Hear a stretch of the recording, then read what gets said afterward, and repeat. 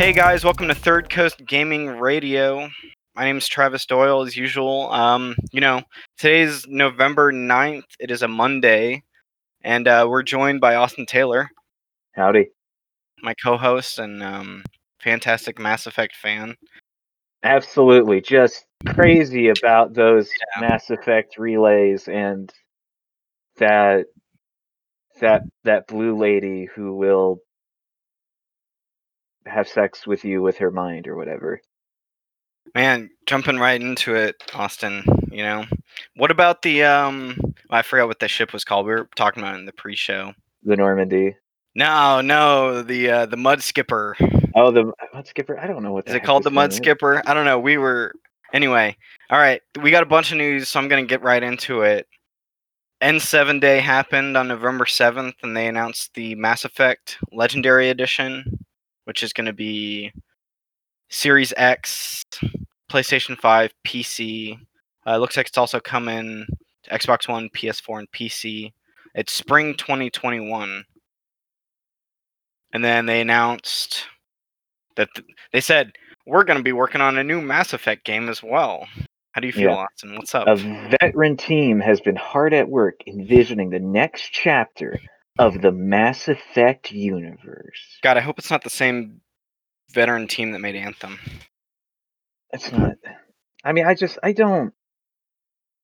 I look at Mass Effect stuff and I can't bring myself to care anymore. I don't know. Like, it's not even like because I didn't like Andromeda. I think there are things about Andromeda that are really great.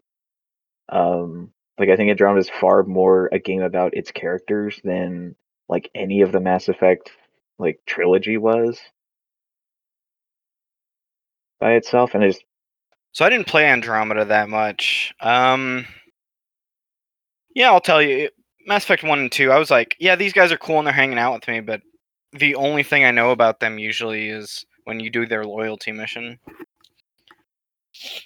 I think. yeah. So like, I mean, I think with Mass Effect is like without like I replayed these games in like July, and the thing with like Mass Effect that I notice is that it kind of resets does this thing where it kind of resets your friendship with each character in every game. So that way you can like establish a different relationship in this game, mostly like romances. Uh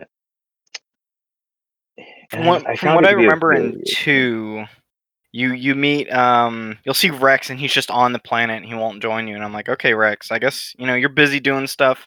I was dead for 2 years or whatever, however long it was, and he's just chilling. And then you go meet Rogue Space Cop. What was his name? Garrus. Yeah, you meet Garrus and he's just a rogue. He's just sniping people, and he's like, oh hey Garrus, what's up, dude? Yeah, And he's then Garrus. you don't really get into that after. His arc of the first game was like, do I want to try to be a better cop or do I want to abandon the law? And whatever path he takes, he winds up in Omega, which is like a criminal outpost. He's just killing people because they're all criminals on Omega. He's hunting down mercenary groups. I'm like, okay. Yeah, he's just the Punisher, Austin. He's just the Yeah, Punisher. he just wants to kill people. He just wants to kill criminals with impunity, and it's a really weird, really bad like arc for the second game. And then the third game is just ignored because now he's just an agent for the Turian government. Is Garrus like in your party in 3 at all? Yeah. So Garrus and Tali are the two like companions that make it like that are in your party in every game. Yeah. One could almost say the best party members. Mm, Hmm. I wouldn't say that. Mm-hmm. Um, Oh yeah, I forgot Rex. Sorry, of course. There's always Rex. Me and I mean, Rex are bumping fists and slamming beer in the yeah, I mean, Citadel Rex bar. is fine. I don't.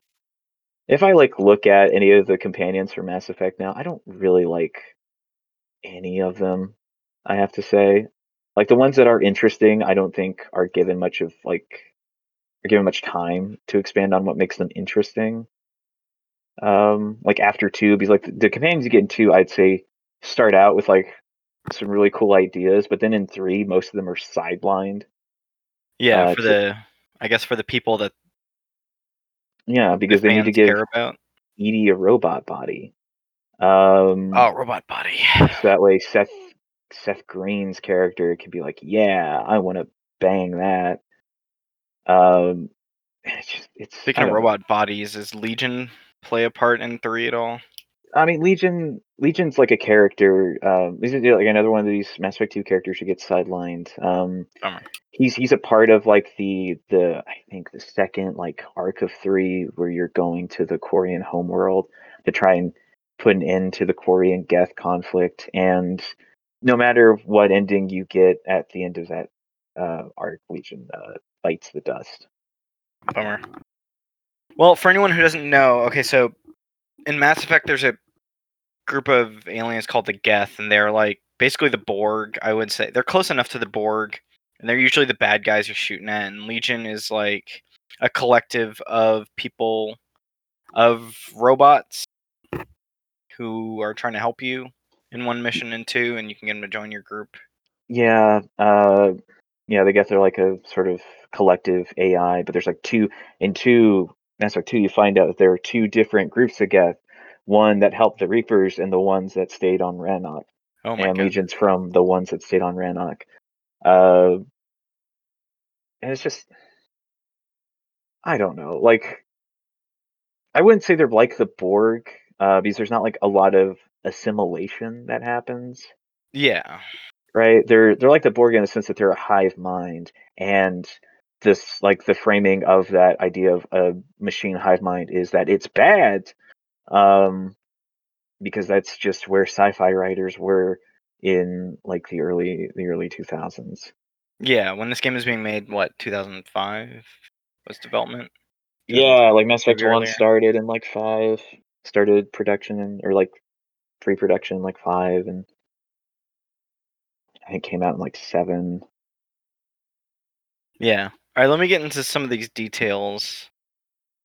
Um, it sounds like this is mostly so it's spring 2021, and it's like an Xbox One PS4 release that is going to have forward compatibility with Series X and PlayStation 5. Yeah, so they're going to target enhancements on the next generation. This is So the being optimized engine for sort of. is more of like an Xbox One PS4 game, Yes, this is kind of gonna come in out my on mind. those Yeah. consoles. Yeah. This is being made for the current generation of consoles. Yeah. Kind of a bummer. Be nice if it was like just a regular PS5 X, Series S game since we're in that generation. I think those consoles are close enough to being out, but this has probably been Yeah, maybe it this got is delayed because of COVID or it had just something they'd been working on already. yeah, well, like previous reports on this had been um like this is taking longer than they thought it would because they want to update Mass Effect 1's combat uh to sort of be more player friendly, which I mean, if you fix some AI behaviors in Mass Effect 1's combat, I think that's really all you need to do. Yeah. Because I don't think like the combat in 2 or 3 is much to write home about since it is just aping Gears of War in a real way. I think the combat in 2 and 3 is only slightly better. I just think the Yeah, cover systems are better in 2 and 3. yeah, Um, the shooting, it's all right. But thankfully, if you just want to play regular Mass Effect 1, the PC like Steam versions will still be there in addition to like this Legendary Edition, unless they like delist the old versions. Who knows? yeah. And I mean, I will say this is probably going to be an appealing way for people to play Mass Effect in the future, since no version of Mass Effect that's on PC, to my knowledge, has like native controller support. Hmm. Going through these games in like July, I had to spend like a day before like I started playing each of these games to download a series of mods for like controller support and graphics improvements. Yeah. Let me see. I'm curious. I think that Mass Effect trilogy is just backwards compatible on the Xbox One. So that's, I guess, the other route for people. I was gonna look up a list, but it's okay. The interesting part is like they're probably updating Mass Effect 1 a little bit, and they're keeping 2 and 3 the same. I don't think it's going to be like a complete engine rework like Spyro or Crash was. It'll probably be like making it 4K, maybe 60 frames per second. Yeah, We'll I see doubt when this they is talk going to more be. about it. They just kind of announced it, gave us some details, and they'll talk about it more when it's closer to completion.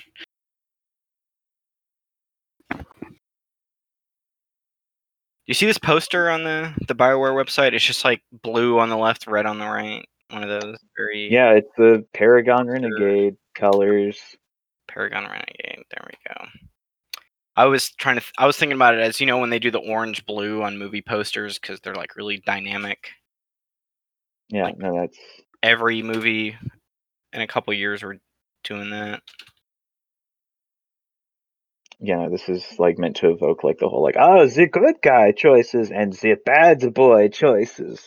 I wish I knew what voice that was, Austin. I wish I did too. I think it's like a really bad like Kermit the Frog impression is what I'm gonna say. It sounds like a Russian Kermit the Frog.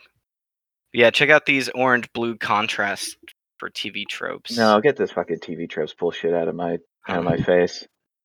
I can't tell if my Chrome just locked up because of that. I guess I deserve this for sending that.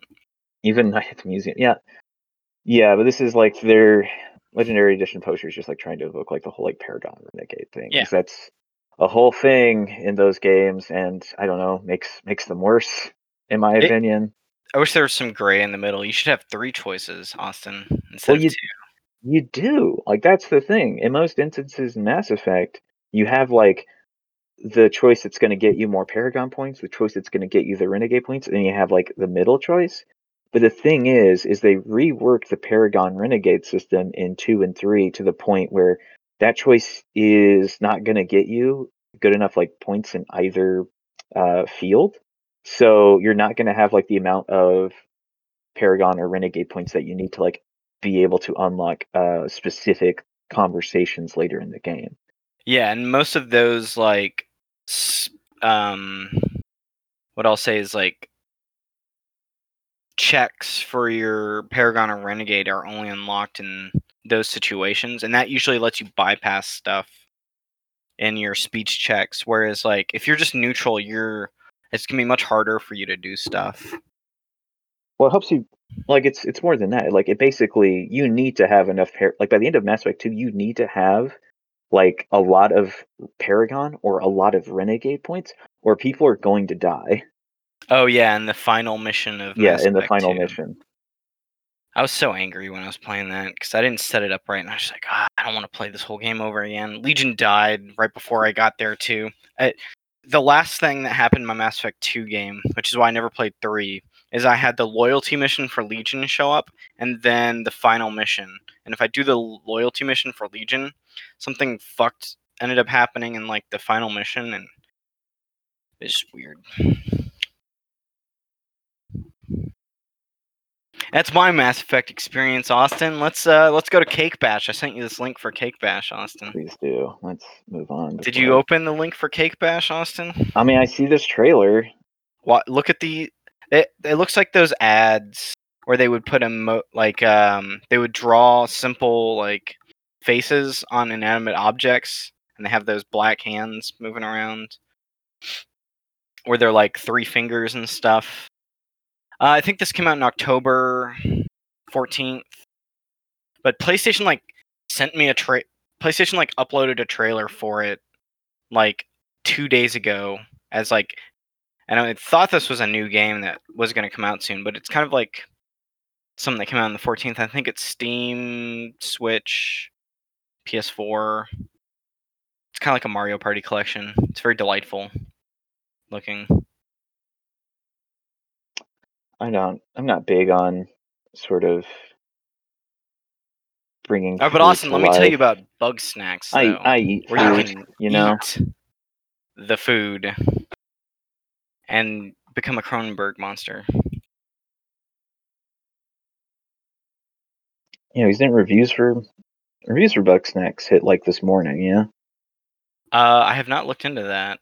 You know, in Cake Bash, you are the food, but in Bugsnax, you get to eat the food. So that'd probably morally align itself with like what kind of food games Austin wants, right? Well, I mean, the thing is like the food is still like anthropomorphized, right? Like it's still moving around. It's still alive. It's got eyes. Um, you can pet the food in Bugsnax, and man, that's not gonna make me feel all right when I'm like petting food and I'm like, okay, now eat this burger cow. Yeah. So that way I can see what it's gonna do to your body. Oh my gosh. I don't know. It's alright. People eat animals anyway. They're already anthropomorphized. Maybe it's got an 8 on IGN. You know, our most trusted reviews website, IGN, Games Radar. Yeah, I guess the reviews are coming out for Bugsnax. That's cool. Can feel repetitive, disappointing load times on PS5 are the cons, but everything else seems cool. You know, kind of what everyone has been talking about it. Weird, cool story, lovable characters, enduringly bizarre. I'll probably just buy that on PS4. Maybe we'll talk about it next week. Oh, next week. Destiny 2 comes out tomorrow, Austin. I'm so ready. Destiny 2 comes out again, apparently. Yes. Much like the WoW expansions, we got a Yeah. Destiny 2 Beyond Light expansion.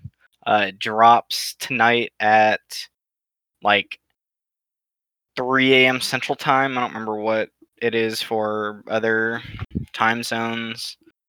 But God, I'm gonna play like 12 hours out of it on the first day, Austin. Well, that's good. I'm glad you can. I'm glad Destiny's coming back for you. Get some get your hobby gaming in. Yeah. It's like, hey, what if The Witcher 3 had a new DLC once a year, Austin? Would that make Lord, you no. happy? That wouldn't make you happy, Austin. No, Austin, no. nothing makes you happy anymore. I can't imagine like being excited about CD Projekt like releasing like yearly expansions for The Witcher 3. Yeah. It's okay. They'll crunch for like the last 3 months of every expansion. You know, 'cause that's Yeah, what they do. well, it's just like I don't know. I think The Witcher 3 is like a fine place to end that game series. I really hope the next Witcher game they're making isn't The Witcher 4 and like you play as Ciri this time. I'd rather just leave that batch of characters alone. Yeah. How about what if it was The Witcher colon Siri, and there's just not even a number. What's Siri's last name? I'm just making a No, Miles Morales joke here. I am not gonna say her last name It's okay. on here. So Partially because I know pieces sorry. of it. Yeah. Whatever. But you know what I mean.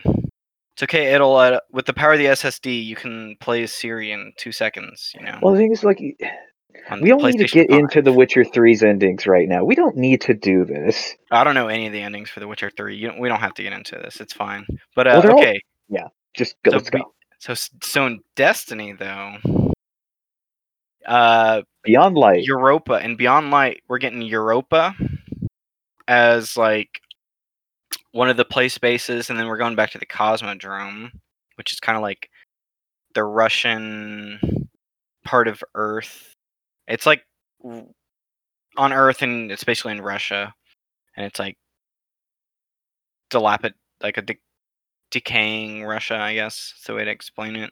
Yeah, like a dilapidated like Russian like sort of space complex, like space complex. Correct. Like it's the intro. It's the intro area in Destiny 1, and like I think you also replay that mission if you make a new character in Destiny 2. Yeah, and they're also stripping out a bunch of the planets that were in base Destiny 2. So they're getting rid of the Cosmodrome, Mars, Venus. They say we're going back to the Cosmodrome. Oh shit. Okay, give me a second. Okay, Europa's an ice planet, and there's snow. Let me look at. Yeah, so we're going back to the Cosmodrome. Sorry, I was listing off Destiny 1 planets. Because the Destiny 2 moons are so memorable. Um, they are getting rid of Titan. They're getting rid of Nessus, and they're getting rid of the third one, which I can't think of right now. Yes, they're basically getting rid of like the base campaign in Destiny 2. Yeah, and then they're getting rid of Mars and Mercury as well. And they're getting rid of Io. There we go.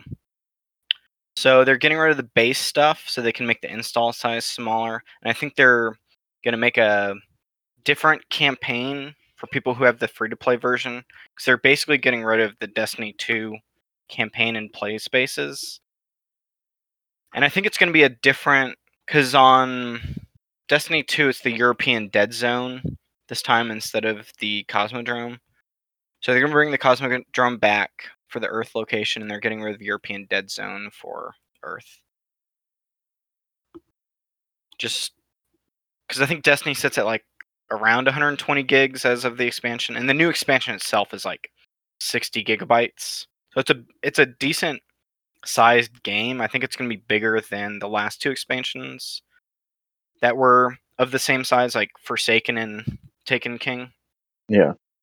Which are the big expansions, whereas like Shadowkeep and the Rise of Iron, which were the other $40 expansions, were a little smaller. They're like the in-between expansions between the what I would call New Light, or this Beyond Light is closer to like a Destiny 3 than any of the other ones, because Activision at some point split with Bungie while they were making the Destiny Shadowkeep last year in 2019.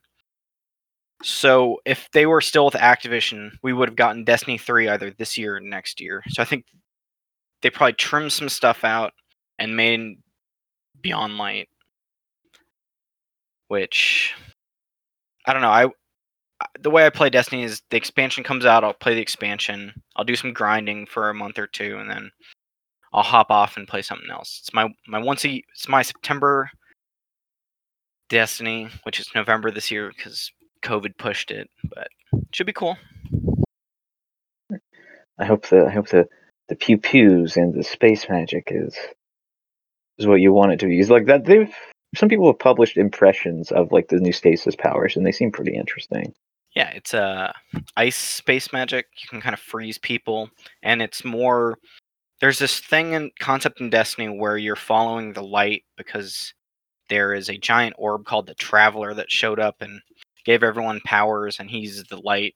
Well, Yep. now as a guardian or the player character, I'm using the darkness to get my powers now, which is where the ice stuff comes out. I know, crazy. Turning away from the light. Oh no. Uh-huh. So one of the characters' quotes are like, we use the power of the light from the Traveler to defeat our enemies, but what if we used the darkness as well to help us? Maybe it'll corrupt us. Who knows? It'll. You know.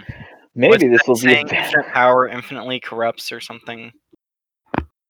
Sure. That's not a quote. I'm just. It's like, close enough.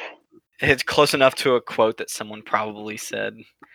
But it looks really cool. Europa is like a big snow planet, and anything that does like a snow environment gets me hype. Like hanging out in the snow in Red Dead, very fun. Get to see your footprints. Probably not going to be like that in here, but. Oh, is that supposed to be fun? What? Red Dead Redemption 2 or walking around in the snow? Was that section of Red Dead Redemption 2 supposed to be fun? I thought it was okay. I thought it was pretty. It wasn't fun to play, but it was like an experience. As most things are. As most things are. I enjoyed the experience. I don't know if I had fun doing it, but they're bringing back the stranger, the lady who said, "I don't have enough time to explain why I don't have enough time to explain the story of Destiny 1." And then they made a meme weapon called No Time to Explain. And that's going to be free when you pre-order it. They just give you primary exotics. It's like a pulse rifle. It's just a battle rifle, but you can chain it for like ammo. Yeah. I remember that gun. I think it's the same gun you got like at the end of the first Destiny campaign. Correct. And I think it was a legendary at the end of the original campaign. It was called something different. Same model though. I don't know. It'll be cool. I'm curious what the reviews. I mean, I bought it for $40. That's how much it is. You get a free season, which gives you the battle pass for free when you buy it. So you're getting both tiers of your battle pass. And then on Game Pass on Xbox Series S and One S, and One X, it's when you pay for Game Pass it's Game Pass Ultimate because you need online to play it too. You'll just get all the Destiny expansions. So if you're a Game Pass person, you can play this already for free. And I think they were talking about Series S and Series X being day and date. Let me look this up real fast. I didn't have this in my show notes, but I forgot that it was coming up. It is a launch title, yeah. It's just a Series X launch title. As it turns out, Bungie's still a Microsoft launch title. Got him, Austin. You see? This is actually a Paul Tassi headline from Forbes. Even when you can get away, you can't get away. Yeah. I mean, I think that's a great deal to have Destiny on Game Pass. I mean, it seems like it's only like console Game Pass, so it's still like a good thing. I won't be like messing around with it. Yeah. If it's like a 10 out of 10, Austin, do you think you'll pick it up? If it's like this is the best Destiny ever and it's amazing, right? Because everyone said that about the Taken King. Everyone said the Taken King fixed Destiny, and then I played the Taken King. I was like, it's more. Yeah. I don't think this fixes any problem I had with Destiny, but I can shoot more things, which I guess is what people wanted. Yeah, I think for me, it's like the mission structure of Destiny needs to be like the missions need to be longer, more like a Halo mission to fix some problems. Some of the missions are really short in Destiny. So we went back and played Destiny 2, but we didn't play the strikes because the strikes were just not in the campaign, and those are like the good missions is what I would call it because there's always a boss at the end, and they're longer usually, and they're more complex. You know what a strike is. Yeah, I've played a few. Yeah. I wouldn't call them the good missions, but yeah, I think they're the good missions. But you play them so much that they're just like it's bought to memory. All right, I'm gonna move on from the Destiny stuff. Today they announced the this is a poll I just got. It's the Dark Pictures anthology has their new part of their set of games. It's called House of Ashes. It's coming next year. Have you played any of the Dark Pictures anthology stuff? No, I've thought about it because I think Until Dawn was pretty great. Like this is the same company that made Until Dawn. Yeah, Supermassive Games. Yeah, the first one of these that came out seemed fine. The Man of Medan seemed okay, but it wasn't particularly interesting to me, especially because they do a lot of what makes it interesting is that there is a weird co-op element to it. Yeah, I was just about to say that. Yeah, it's the co-op element seems pretty cool, pretty fleshed out, specifically in online, more so than couch co-op, which is not necessarily the way I want to play that game. If I'm gonna play the Dark Pictures anthology, I want to invite friends over. This is of course before COVID. I want to invite friends. I want to invite friends over and have them sit we have us just sit on the couch and just pass the controller around each chapter because that's what we did with Until Dawn, and it was cool as hell. Yeah, I did that with Until Dawn, but one of my friends was just not having a good time, and we just stopped playing. But I know the Dark Pictures anthology stuff is the multiplayer stuff is more robust than Until Dawn. Or Until Dawn, when we were playing, we were all picking who we wanted our survivor to live. Yeah. Whereas Man of Medan has built-in, they kind of gamify the multiplayer to kind of have some fun stuff come, because it's like you're watching a horror movie with your friends, but you get to choose the adventure. Yeah. So they gamify they actually put multiplayer functionality in there. There's no real multiplayer functionality in Until Dawn. It's just a mode of play that makes the game a bit more interesting. And Yeah. it's like once you get to Man of Medan, like they start like including an actual multiplayer mode, uh, which I think really helped that game out in some unexpected ways. I don't think when reviews for that game came out, I don't think a lot of like reviewers knew Mhm. about how like different the co-op experience is online between like couch co-op, because I don't remember reading a lot about that um in the pieces that came out like before the game launched. But afterwards I saw like a lot of people like talking about like this specific functionality, how much that made Man of Medan more enjoyable. I don't know much about the one that came out afterwards, Little Hope. Yeah. So it's probably a cool game to watch on Twitch. I'm looking on Amazon right now. They're usually $30 when they come out. Um, okay, they have Man of Medan for 30. I think Little Pictures starts out as 40. I have two. I have a listing for 40 and a listing for 30. So I actually have no idea. But I'm curious if they put together like a Game of the Year edition or like a complete edition of the Dark Pictures anthology, or if this is just something they're gonna do these come out once a year, or are they like every 6 months? I That Let is me a look good on question. Wikipedia. That's a question I don't necessarily have the They're answer. they probably come out during Halloween. Yeah, Little Hope was released on October 30th, 2020, and Man of Medan was 2019 in August. So probably every Halloween, they're doing what like movie studios do is they make their horror game and they put it out around Halloween because I love the good spooky times. And they're really good game. They look pretty too. The facial capture, very cool. Yeah, they seem slightly better than what they were working with in Until Dawn. So Yeah.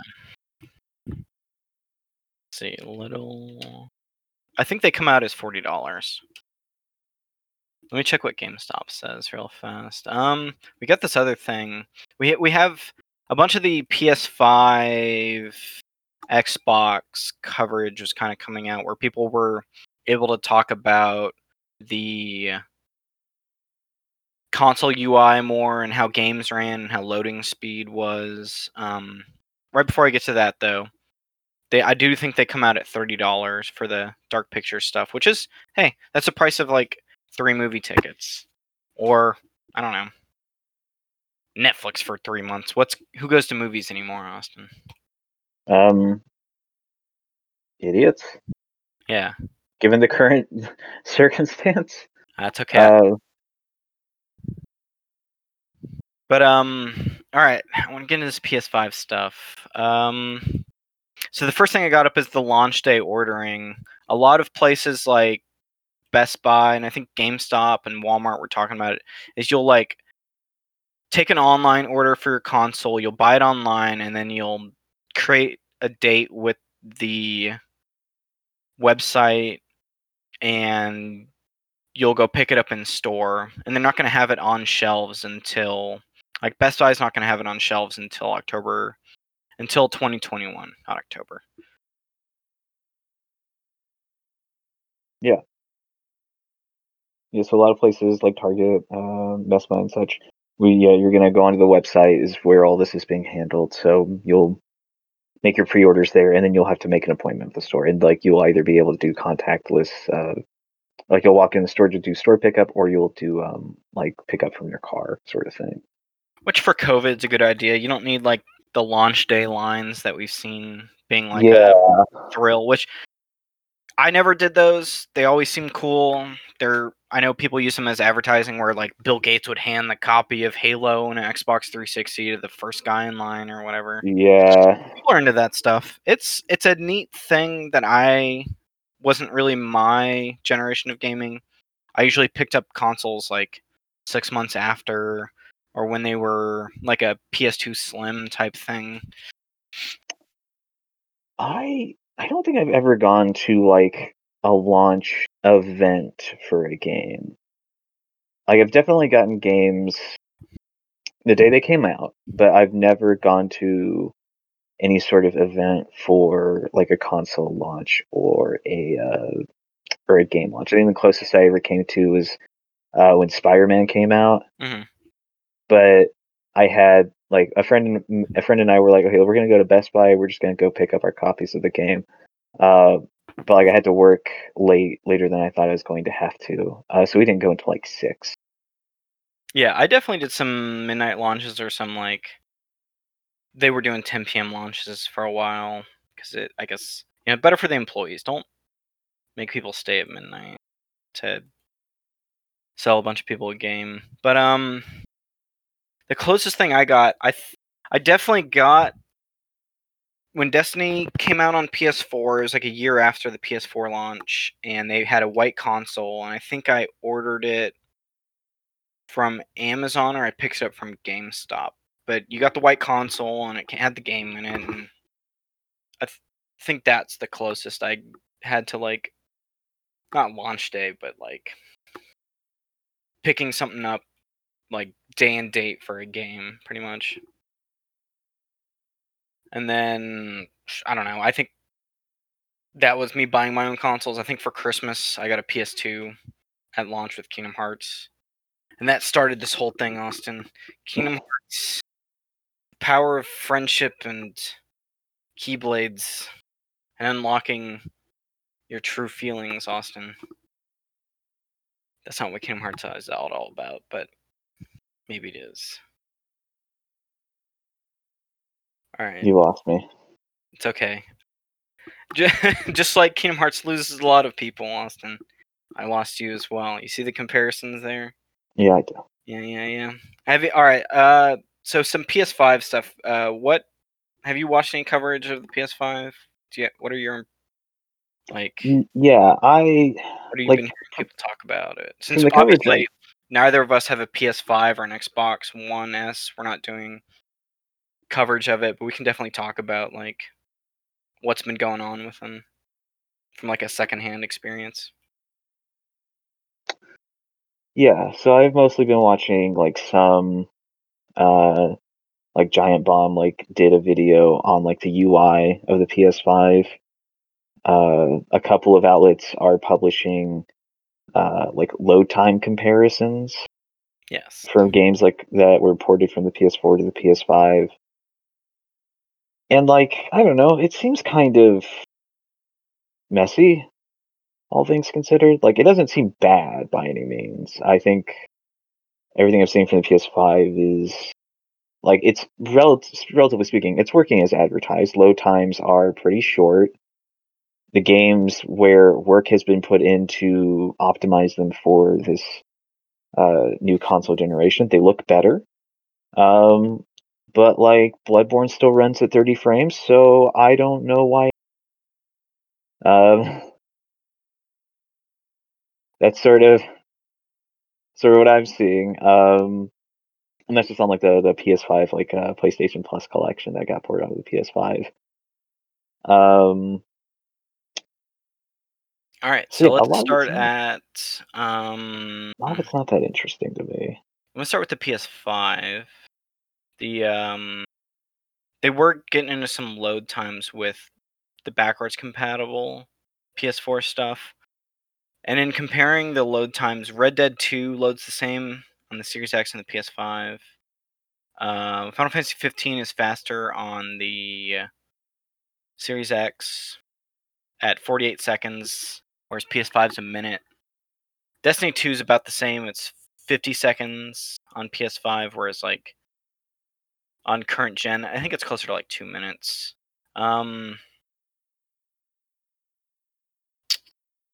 Monster Hunter World is 35 seconds on a Series X, whereas a PS5 is 51 seconds. And I know Monster Hunter got a lot of flack because the load times were just. Sometimes it would take a while to set up like a hunt in those games. And I think the other PS5 stuff that was coming out was how the. Okay, so the PS5 is a terabyte, and a roughly you can only use 650 gigs of that hard drive because the rest of it is like console, like UI and a bunch of other data on there. Do Just you know about what some of that just wild. stuff is? Did you look into that at all? Well, I mean, a lot of it's just like the OS, right? Like Yeah. you need to use space, and you use a lot of like a pretty large amount of space to either like, is either reserved for like future OS improvements and updates, or like just for it's already on the console. And it seems like uh, it seems like this thing's launch like the PS5 is launching with a lot like on it Yeah. is the thing. Like Astro Boy. Yep, yeah, we got that Astro Boy, We'll get to that in a sec. But yeah, no, and you also need to like, and I imagine like some of that's also going to be taken up by like the controller functionality, right? Is like the PS5 being able to recognize the adaptive triggers of like the DualSense, and the four, what I'll call now is 4K Rumble instead of HD Rumble. yeah, Haha. And I hear the cloud storage stuff is a little differently. Like when you're setting up your cloud storage, you can't individually select stuff to download. I think you have to on the PS4 when you would press the options button and go into a game setting, you could upload or download your save from there, but now you have to go a couple menus in to mess with your cloud storage stuff. And then there's something about the hard drives, but I can't remember. All right, Austin. What else you about got? the PS5 not like supporting external game storage right now. I think you can do it, but it's a little weird.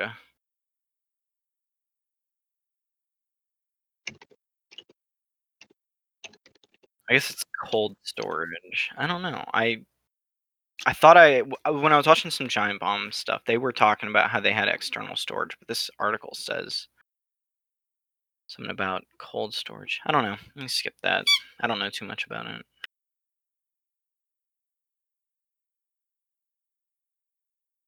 Um, and let me think about any of the Series S and Series X stuff that was coming out that was Yeah, different. so you can only use an external drive to like move files. You cannot like actively use an external drive to like store PS5 games. Interesting. Some weird stuff. I don't know. SSDs are expensive, and I know at least for the PS4, it's pretty easy to swap that drive. I don't think anyone's messing around with trying to swap SSDs yet. And even getting like, I would want like a 2 terabyte SSD for the PS5 because that's what I have in my PS4, and $300, which if you think about your console, it's $500 with 1 terabyte, and you're gonna need expansion stuff. So those consoles they're kind of coming out with the bare minimum storage, whereas like we saw with like the PS3 and the PS4s, they had bigger storage, and I think the consoles were a little more expensive for that, or they were like the PS4s wasn't as strong as it could be at the time compared to PCs, but it gave you enough space to kind of do stuff. And games were a lot smaller back then too. Well, like the PS4 launched with 500 gigs. Yeah. And at the time Um, that was just fine because games were usually 20 gigabytes. yeah, but no, right? Like it was that way. It was like good for a year, and then after like the first year of it, we get things like Destiny, which are like become like start at like 30, That's true. and then And things like your Call of Duties became much bigger. Your Titanfall 2. I remember Titanfall 2 launching with like 40 some odd gigs. I think Titanfall 2 is like 80 now when I was looking at my hard drive. So, expansion's the place, where the money is going to go into. You're going to see people like you're the type of users you're going to have. You're going to have people who are deleting a lot of games off their hard drive, which does happen, or you're going to expand it with like Xbox has those 1 terabyte Seagate. Are they Seagate? They're not Seagate. Seagate's a brand. Yeah. With their memory cards. It's $200 and it's a Seagate officially licensed memory card. So that's probably the hidden cost of the consoles, I would say, for people who are going to get into expansion like that. Do you have any other thoughts on that kind of coverage that we've been seeing? Just that like the Xbox like Series X like still like if it had a better launch lineup, I would probably say the Series X is the best bet here still because like everything I'm looking at for the PS5 as far as like backwards compatibility and like console like features, like it feels like needlessly just like a tad bit more complicated than it should be. Yeah, like some of the saves aren't going to transfer over at launch. I think it's more like on a game by game basis. Yeah, Where like if the game has built-in transfer save, then you can probably pick up your save from it. Whereas Xbox, everything just kind of works more similarly because they put a lot of work into their backwards compatibility. yeah, because everything's like fundamentally using, to my understanding, fundamentally the Xbox Series X and S are like using very similar architecture to the Xbox One. Which Sony had their cell processor for the PS3, so that makes it harder for them to get into that catalog, which they only really do with like cloud streaming on PS Now or like re-releasing it on PS4. Yeah, and I don't even mean like to PS3 games. I mean like Yeah, more like even PS4. people are reporting like weird emulation like glitches with like games that were not have not yet been updated to take advantage of the PS5's new hardware. Yeah. Let me see. Miles Morales is one of the PS5 launches, also on PS4. Godfall is coming out on both. Astrobot's Playroom is PS4, and then Assassin's Creed Valhalla is coming out to Series X, but it's coming to PS5 later, right? No, yeah, because PS5 launches 2 days after the Series X. Oh, is it just coming out on PS5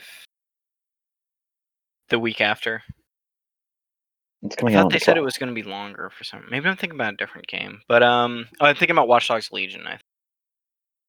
Or maybe I'm not. Maybe I think I'll have to look at some Amazon listings in a second for them. But that stuff seems cool. While we're on Valhalla, did you see any of the coverage talking about? There was some stuff coming out about the open world where it's a lot closer to like the side missions are more like puzzle stuff, all of Breath of the Wild, instead of like Ubisoft's normal side mission stuff, which is just like, hey, go from here to here, go do something. Yeah. So my understanding is that a lot of skill upgrades in Valhalla are tied to like side missions and exploration quests, right? Not so much of like you don't level up like you did in Odyssey and Origins. Yeah. So a lot of what you're doing is like if you want a new skill, you have to like go into the world and find it, as opposed to just like killing people until you get your level up so you can spend a skill point in going into some ridiculously overly complex level up tree. Yeah, which is cool. I'm glad they're doing something different with the Assassin's Creed open world. I don't think it's a game for me, but it's exciting for people who are into it. Hey, if it reviews, I have a hard time playing either fantasy or like games that take place in what kind of era would you call it? It's like pre-modern times. Do you know the word I'm looking for, Austin? I mean, that's pre-modern is a real wide brush there.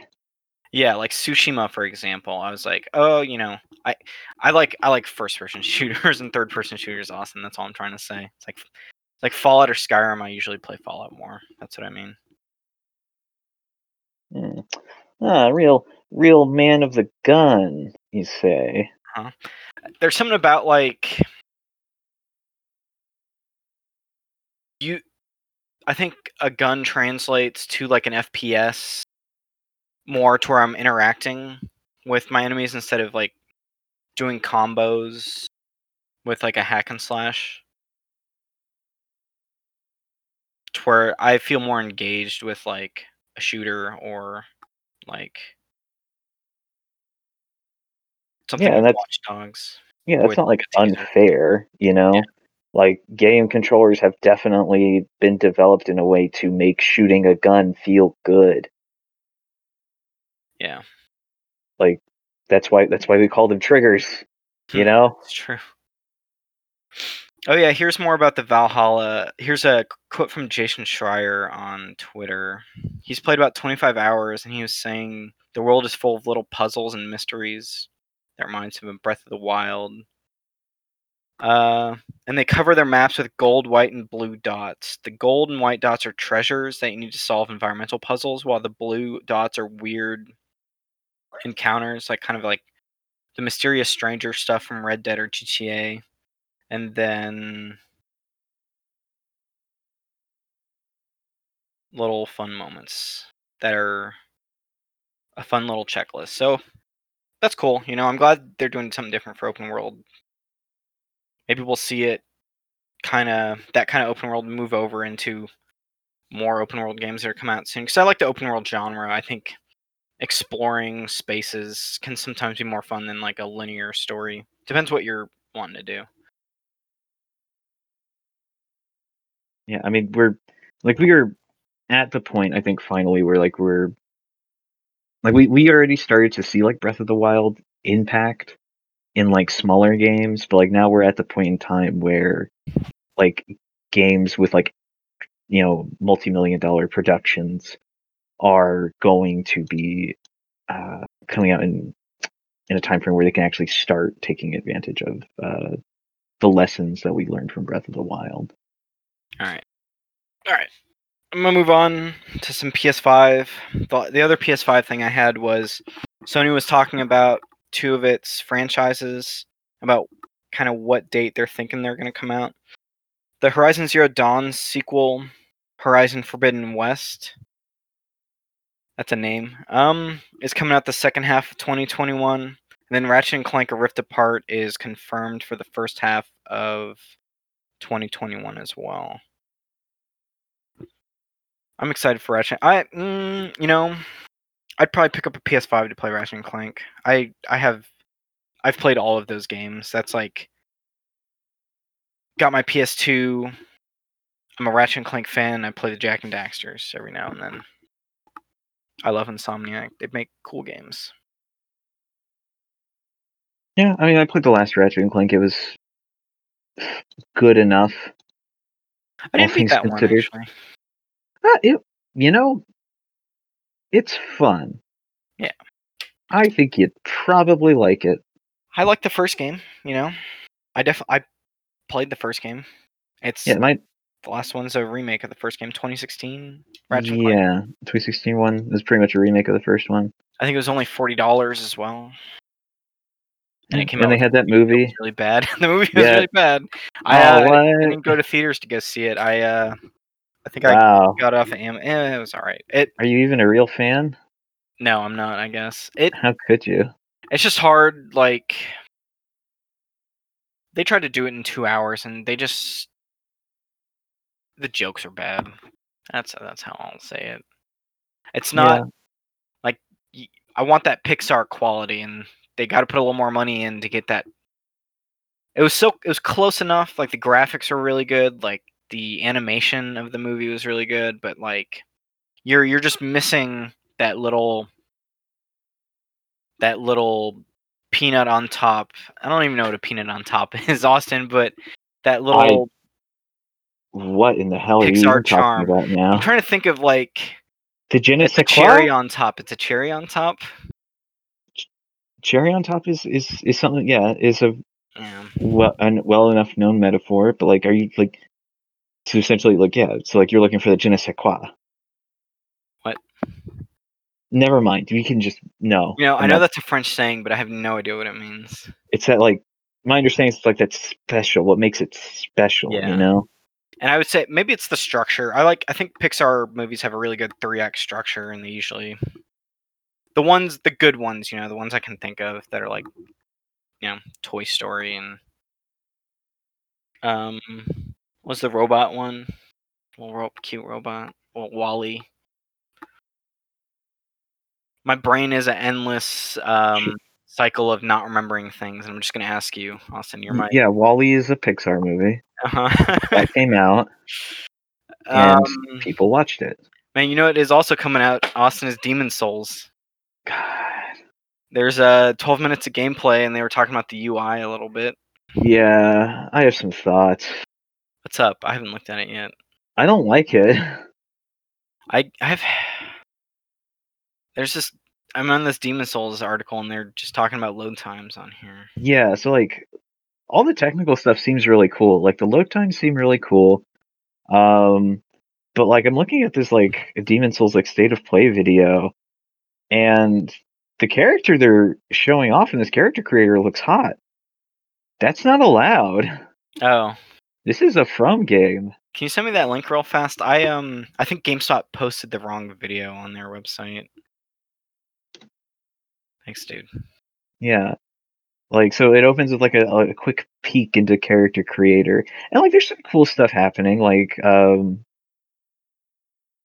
don't think you select, like, a gender, you select, like, a body type is what I'm seeing here, and, like, body type, like, A and type B is, like, one of them's more masculine, the other, you know, air quote masculine, the other one a bit more feminine. Yeah. Um, but then, like, they're going into this, and it's I don't know, these look like people. I can recognize these people, Oh, and and not like the weird, janky like monstrosities. animations of us from game. Yeah, like, I don't like it. I could imagine seeing someone who kind of looks like these people in a grocery store instead of, like, the monsters I love making in From games where, like, I make the cheeks so, like, wide it go through the helmets, you know? The Discord link you sent me just opened the video. Yeah, that's the video I'm looking Talking at. over it. Yeah. Yeah. Sorry. It looks cool. It's definitely a different take from like I was playing Bloodborne a little bit, and we'll get into that when we're talking about games. But like the faces in Bloodborne are just ugly. Yeah. They do not look like people. They just They look don't like look okay. no. And I guess Demon Souls has the work. You know, they put the work in the people. Yeah, I don't know why. Well, I It's do a know choice. why. It's because, yeah, it's a choice they It's a made, and PS5 it's just game. yeah, This dragon don't looks like pretty it. cool though. He's got a And bunch then of we people in his mouth. yeah, and then once they get into, like, the UI of the game, I think this UI looks really bad. It's it's just really clean and simple, but I think it misses the charm that like the Dark Souls and Demon Souls UI is. Yeah, like, so much less, like there's so much less style going into this UI, and it's a real bummer.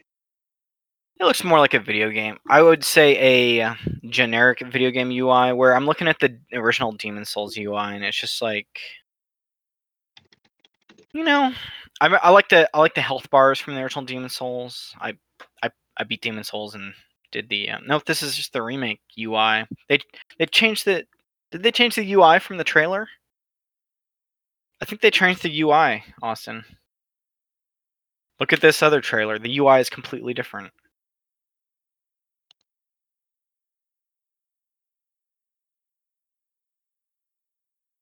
Yeah, I mean, this is from September, is not an official video. Really? Yeah, this is Uh, not this is from a completely different this isn't even from, like, the I thought. Sony YouTube channel. This is definitely someone pasting Demon Souls UI onto a video. Then I'm crazy. Let's just go with that. Yeah, like, I this looked is at this video and was like, it was the gameplay from that announcement. I was like, oh yeah, this is probably the same thing, right? Yeah, it's the same gameplay. Someone just pasted the UI onto it. That's a good joke. I jumped to conclusions there, Austin. You see what I did? Yeah. Like, I don't know. I don't like what they're doing here with I this like. like updated UI. I feel like this reminds me of Lords of the Fallen in like its aesthetic. And Yeah, it's kind of bland. that was like a bland bad one of these. Yeah. Although I like how they have the meters on like the sword and shield. I think that I don't know what those meters are. There's just like a red Well, it's like bar. durability. What the weapons didn't have durability in the Yeah, original Demon Souls. Oh yes, they did actually. You yeah, had they to did. repair them. That's Yeah. right. Was that a Dark Souls thing too? Yeah, It's they been a had Dark while. Souls thing. So, like in Dark You- Souls, you also have durability, but there's no bar, right? They don't put a bar for weapon durability until Dark Souls 3. Well, I think that's definitely a good ad. I just like look at the top right. Your Souls meter. It's just it looks like an app icon on like my phone. A little swirl instead of the nice. It's missing the like gothic like setting UI that they put in that first game. So I'll just sit here and I'll agree with you, Austin. It sucks. I hope they do some. I hope there's probably people talking about this too. Maybe they'll change it in a patch later on. Who knows? Yeah, I doubt it. Like, this is Blue Point, right? Like, Blue Put the Point, fucking game out. we can never. I'm not gonna like give Blue Point much credit when it comes to like conversations about like preserving aesthetics in anything. Because they just seem to be going like upping games to the point where instead of like chasing the aesthetics of what was made within their original constraints, they are chasing like the making them look as nice as they can. Right? They did the same thing with like Shadow of the Colossus, and like it's whatever. You were playing I'm that a still little gonna the other day, weren't I'm you? still gonna yeah, like I'm still gonna play Shadow of the Colossus. Like I still kind of return to that game every so often. It's like, what if I just murdered a giant bird, right? Have you Like, beaten that yet? yeah, I Okay, did. Like cool. Shadow of the Colossus, like the remake for PS4 is still a good game. The Demon Souls remake is still probably gonna own. Um, I like will the other say thing they that were, Shadow of the Colossus used to be like my hobby game in like middle school, where I'd come home. I after you beat that game, I would come home and do those time challenges and try and unlock everything, and then rebeat it on hard and go explore the open world. I still haven't touched the PS4 version. I should just get in there, shouldn't I, Austin? I mean, yeah, all things considered, it's good. I think it's just as frustrating as Shadow of the Colossus was when it came out. Yeah, a Is what it looks dedicated like. grab button on the controller. It's a cool idea.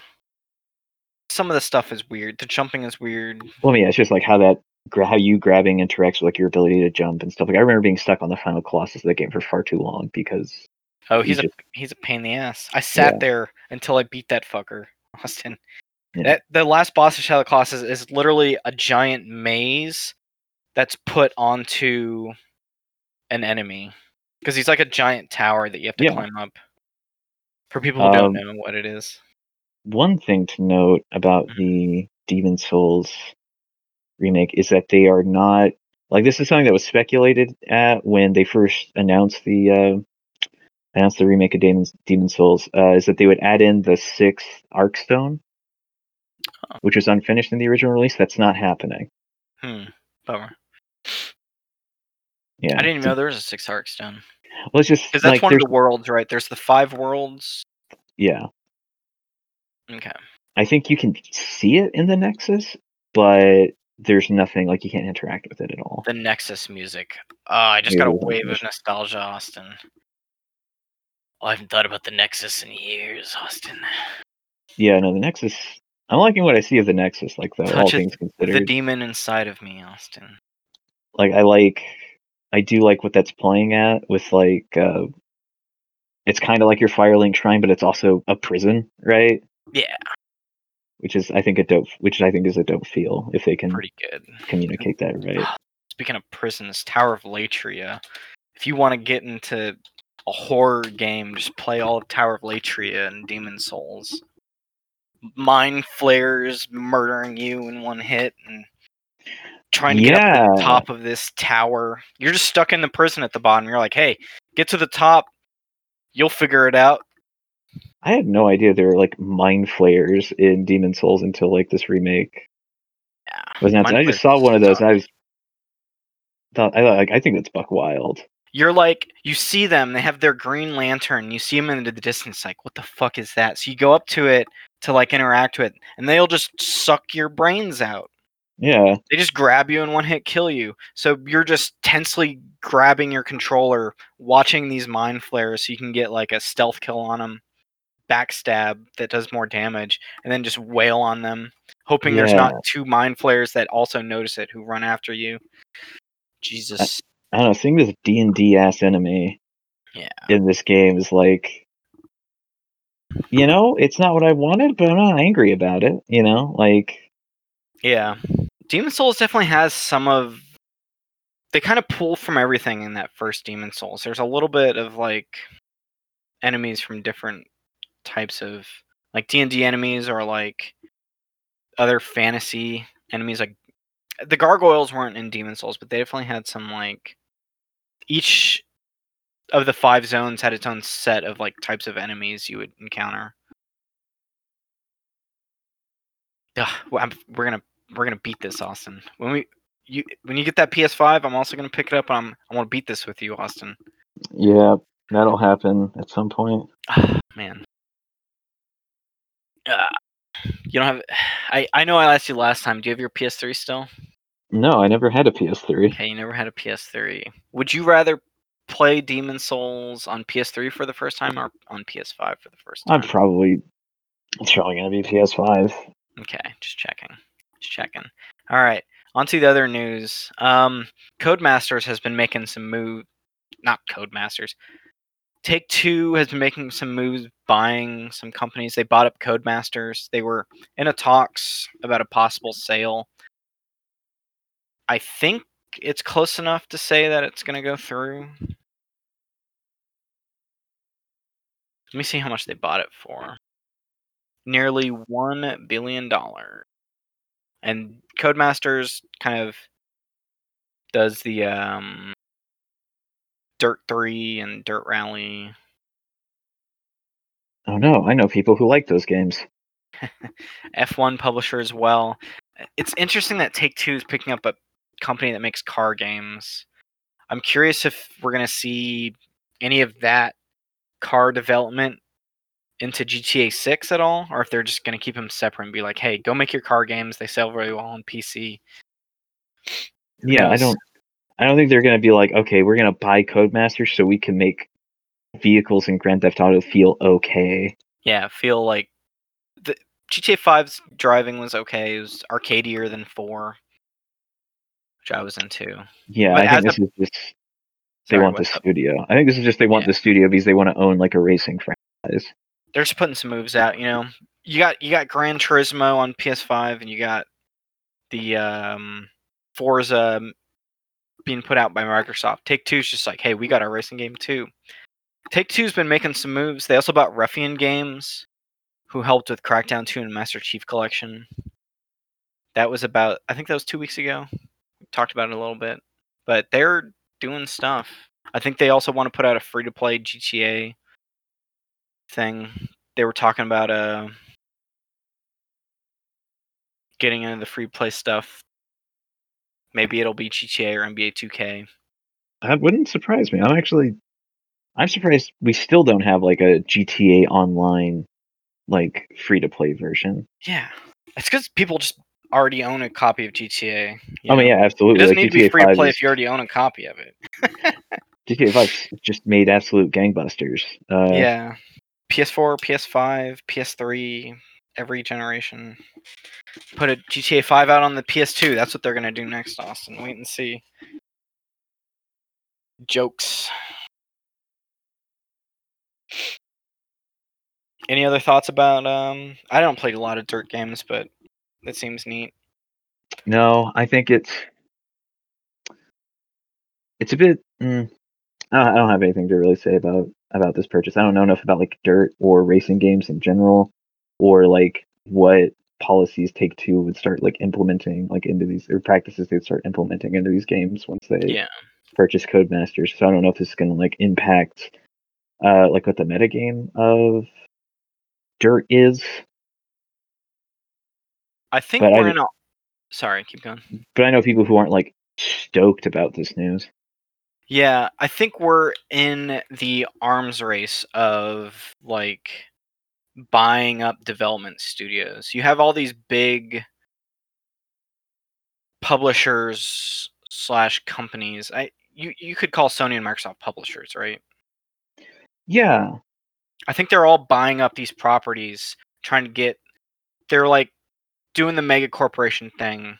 Like obviously, Microsoft itself is a bigger company than Sony, but Sony leads the market in video games. So you can see Microsoft putting money into their games to help them sell better because they have a bigger like excess of like revenue from their PC stuff and everything else that Microsoft does. So where we can see like what Apple and like Disney are doing, where Disney obviously bought up, Star Wars. I think we're going to see a lot of these companies just picking up studios to make themselves bigger to compete with the other ones, which I don't know. Mega corporations are scary, Austin. Amazon. We just had the antitrust stuff coming up with like Amazon, Apple, Facebook, and do you know who the other one was? No. But you saw that they were talking to people with that, right? This year. Yeah. Yeah. So I don't know. Don't trust big companies, as it turns out. But maybe they'll give you a good deal on some gaming. The companies that make the most money are the ones that are finding ways to get you to pay a service $10 a month instead of like buying a product outright to own. That's why Netflix makes so much money. So I think at some point, if Microsoft takes the lead this generation, Sony is going to get closer to doing that. But they're making a lot of money off their $60 games too. Like that's not a problem for them. How do you feel, Austin? Yeah, I mean, it's just how these things go. You get to a point where like you have so few like publishers, and they're gonna all own like so much of the games industry. Yeah. Um, I think like definitely like within like this new generation, we're gonna see like each publisher like doubling down on, certainly like console manufacturers doubling down on like streaming services. I think PS Now is going to, by the end of this generation, look a lot different than what it is right now. Definitely. And they have been just putting PS4 games on there. Like Yeah. PS Now just got like 3 new games. PS Now is a smaller Game Pass. Sorry. All right, keep going. Yeah. Yeah, and I mean, I don't think it's not going to happen. I don't think people are going to be like upset if we get to a point where most of the time now you're like paying for licenses to stream games. More than anything, like I think there's a lot of convenience to that. That's going to attract people to like a better PS Now service or like the Xbox Game Pass service. So they Sure added thing. Rage 2 and Injustice 2. I think there was some other stuff I saw. I think like Resident Evil 7 got added pretty recently. Yeah. There's a F1 game on there. Yeah, that's a November stuff. So I guess they're doing it like PS Plus, where every month they'll announce the new games they're putting on it. Obviously though, when PS5 has, well, I'm not going to talk about PS5 because nobody's bought them yet. But when the Sony Xbox like market share is 3-1, where for every 3 Sony consoles there's 1 Xbox, is what their analysts were guessing in some articles I was looking at, is that they have more power for people to buy their $60 games. Or Microsoft solution was to get the people in their like ecosystem to give them a subscription as well. And then it's kind of like a relationship where they like I get something out of Game Pass. Like I get Yeah. to just pay 15 a month or 10 a month to pay these full priced games where I could normally only buy them full priced at launch. Which that's where I think the good value is. And I think at some point Sony's will start doing that but only when it benefits them like monetarily. Yeah. It's gonna really depend on like the performance of the new Xboxes like coming out of the gate here in tomorrow. And even then, I think Xbox like has like bigger hurdles in that than like Sony does because so much of what you can find on an Xbox you can find on a PC. That's true.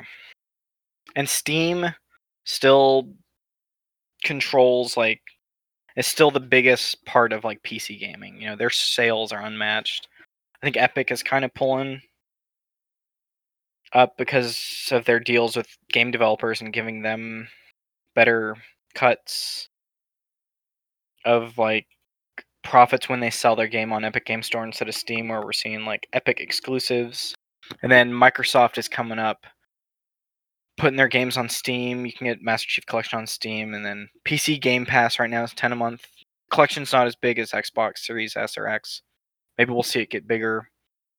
And who knows what like Sony's PC plans might be? Because like they put Horizon out, and I don't think they've said anything else about that though. No, and what was that? Death Stranding is coming to PC already on. I think it's already on PC. Yeah, Death Stranding's on PC, but like that, people are modding that to take out the bad stuff. Not the bad stuff of the game, but the encumbrance. Make it a weirder game. Yeah, but the character Norman Reedus in that game. See what happens. I never played it. I skipped that one. Yeah, but I think that's like more of like the exclusivity for Death Stranding being up more so than it was like Sony deciding to make this decision. Because I don't think Kojima Productions is a Sony studio. No, but I think Sony helped fund Death Stranding. Yeah, so like there's that like limited exclusivity deal. Mm-hmm. Which we have seen a lot more is instead of a full exclusive, it's a limited. Which is probably why like some of those limited exclusivity games that came to Xbox just didn't sell as well because they didn't have as big of a pool of people to buy them. Like I think that happened with Tomb Raider, like where it was only on Xbox and the Xbox people got it, but like you have this vast swath of people on Sony consoles who you're missing out on revenue. I don't know if Microsoft kicked them back money to make it exclusive, but I don't know if that's enough to justify making it a limited time. I don't think it was enough for Square, all things considered, but they also don't. They have like often have very like I would say outlandish goals for making for profits in those games. Specifically, like with Tomb Raider, we saw the same thing where they thought it was going to sell like well over what it actually did, and it still made money. It just failed to meet that expectation for them. Can you think of any other time exclusive Microsoft games? I think because I can think of regular ones like Sunset Overdrive was an exclusive that has like a cult following now that probably sold okay. Yeah, that's on PC now. Yeah, I can't think of besides Halo. Like Halo's not limited, but yeah, I can't think of like any like recent console exclusive for Microsoft. Most of what we're seeing is like going to Sony because it's like just a much larger player base. Like the Final Fantasy VII remake was timed for the PlayStation. And I think Ori is exclusive. That's it. Yeah, but I'm trying to think of AAA games that like will move like numbers. Gonna be here for a bit. Yeah, it's fine. Don't know if we really have those. Speaking about like Square making weird deals or Square losing money on stuff, Square Enix was reporting that they lost 62 million from Marvel's Avengers. Yeah. So this tweet by David Gibson is kind of saying that they're implying that the game cost over 100 million to make, but only sold about 3 million copies.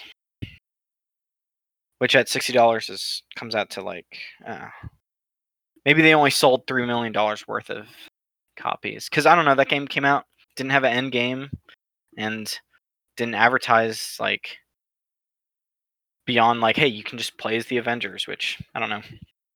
A lot of people need more than that in their game. Like Spider-Man came out and sold so well because they made a good game that's more than a service game. Yeah, like that's the thing. Like you look at the presentation of like Spider-Man before its release, and like that stuff was fantastic. Like because that game was like being made like specifically for Spider-Man's moveset. Yeah. And it took advantage of that in a real way. And then you have this Avengers game where you're playing as like one of this like group of heroes, and like no environments are made like especially for the traversal of any of these people. Like anyone can get to just about any spot on the map. It's really just like you need the Hulk to bust open big doors, you know? To my knowledge, like anyone can like move through the map about at the same speed, maybe a bit slower than like Tony Stark because he can just fly. And so nothing about this looked particularly interesting, especially not like from like the opening level, which is all they showed before like this summer, where they started doing like their war table presentations that just weren't that interesting. Yeah, and I think Square Enix and the developer of this game, they missed the mark. I think there was a time before Infinity War came out, or at least Endgame, where the hype for Marvel was real.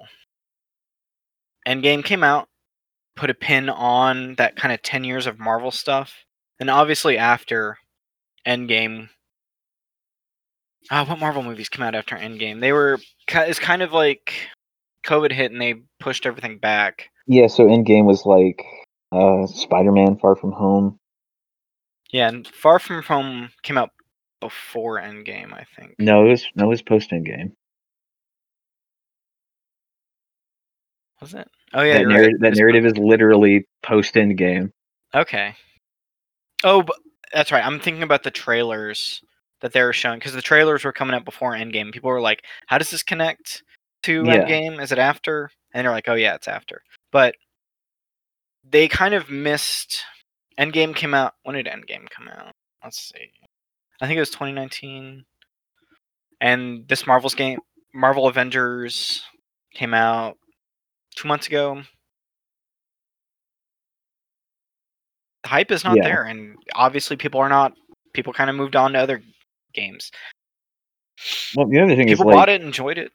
These are weird these are not particularly interesting looking interpretations of these characters, right? Like people are attached to the Avengers as depicted by Hemsworth, Ruffalo, Downey. Evans, Downey, and Johansson, right? Yeah. These are not these people. No. Their designs are not particularly interesting. Like seeing Captain America in like a tactical vest was real weird. Yeah, that was a weird. It's an interpretation, you know. Yeah, but it's not it's not like as gripping as like anything that we saw in the MCU. Like if you think about Chris Evans like outfits throughout, like the amount of R&D that went into those suits, there's so much money, and you look at their costume, you see, oh, it's like just not as designed as well. I don't think it's different. It has to be different because obviously the facial capture is different, so they're trying to make it their own thing too. I think Thor's works pretty well. You know, he's got the standard 6 circles, and they look like they're weird brass circles. Yeah, but like Thor is like relatively easy because you just need like a buff blonde dude with a wicked beard. Yeah.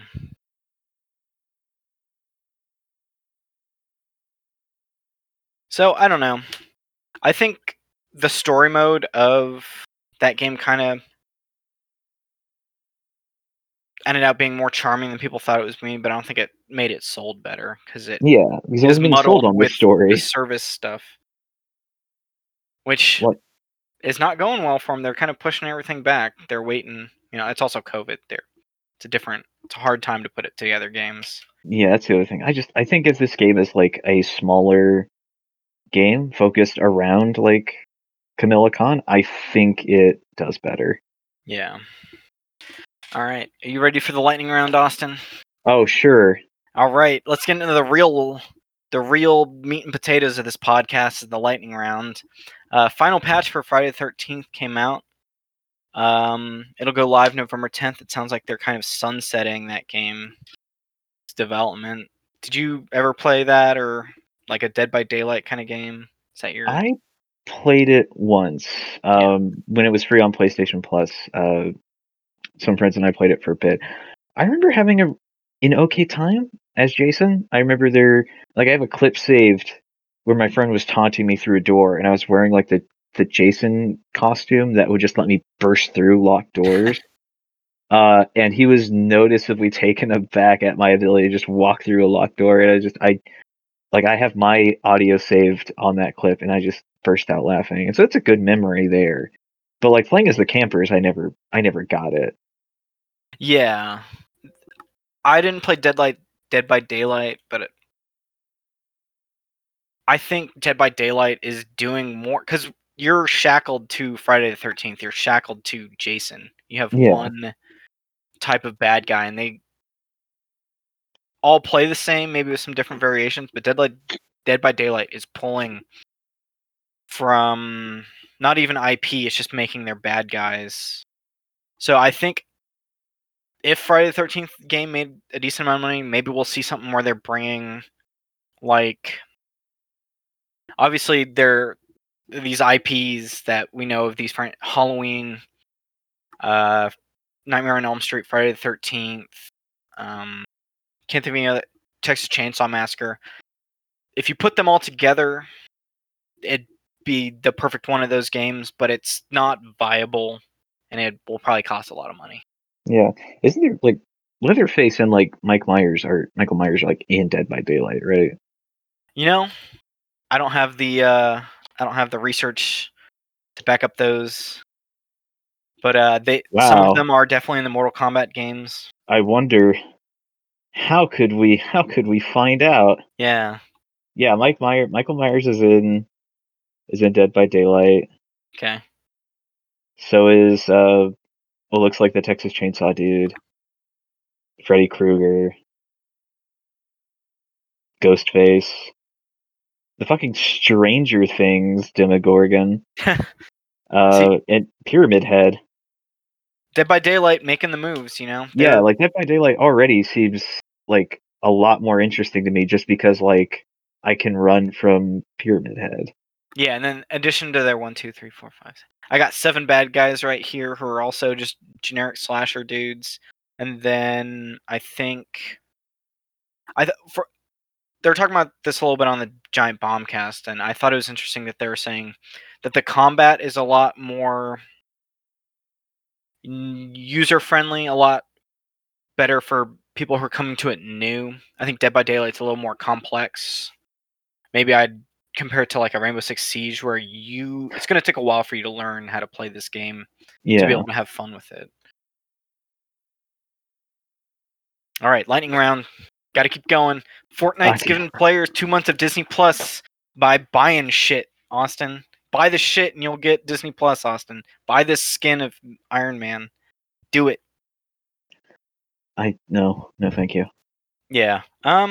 For people who are already buying that stuff, cool for them, Yeah, there are people who that's their hobby game and can watch The they've Mandalorian. been doing deals with Disney. Yeah, go watch Mandalorian. If you get it for 2 months, that's probably when Mandalorian will be out for season 2. Yeah, probably. Ugh, I can't. There's a Witcher article right here, but I can't read it to you, Austin, because season 2 getting delayed. No. Oh no! I can't read it to you though, Austin. Give me the headline. Just give me the headline. Don't worry about it. Feed me. I will not feed you Witcher content, Austin. You have to do that yourself. You're a grown adult. You got this, Austin. I don't know. How old are you, Austin? You're 24, 23? Yeah, like 24. Yeah, so let's see. They've paused production because of COVID. That's not what I said. Oh, but what did you say? Is it about the That's show not or what the I saw. games? It's about the show. All right. So Star Wars Jedi Fallen Order is going to be free on Xbox Game Pass Ultimate on November 10th. No, hang on a moment. We gotta. Can you? Well, if you guess the article, I'll give you a cookie. I don't want a cookie.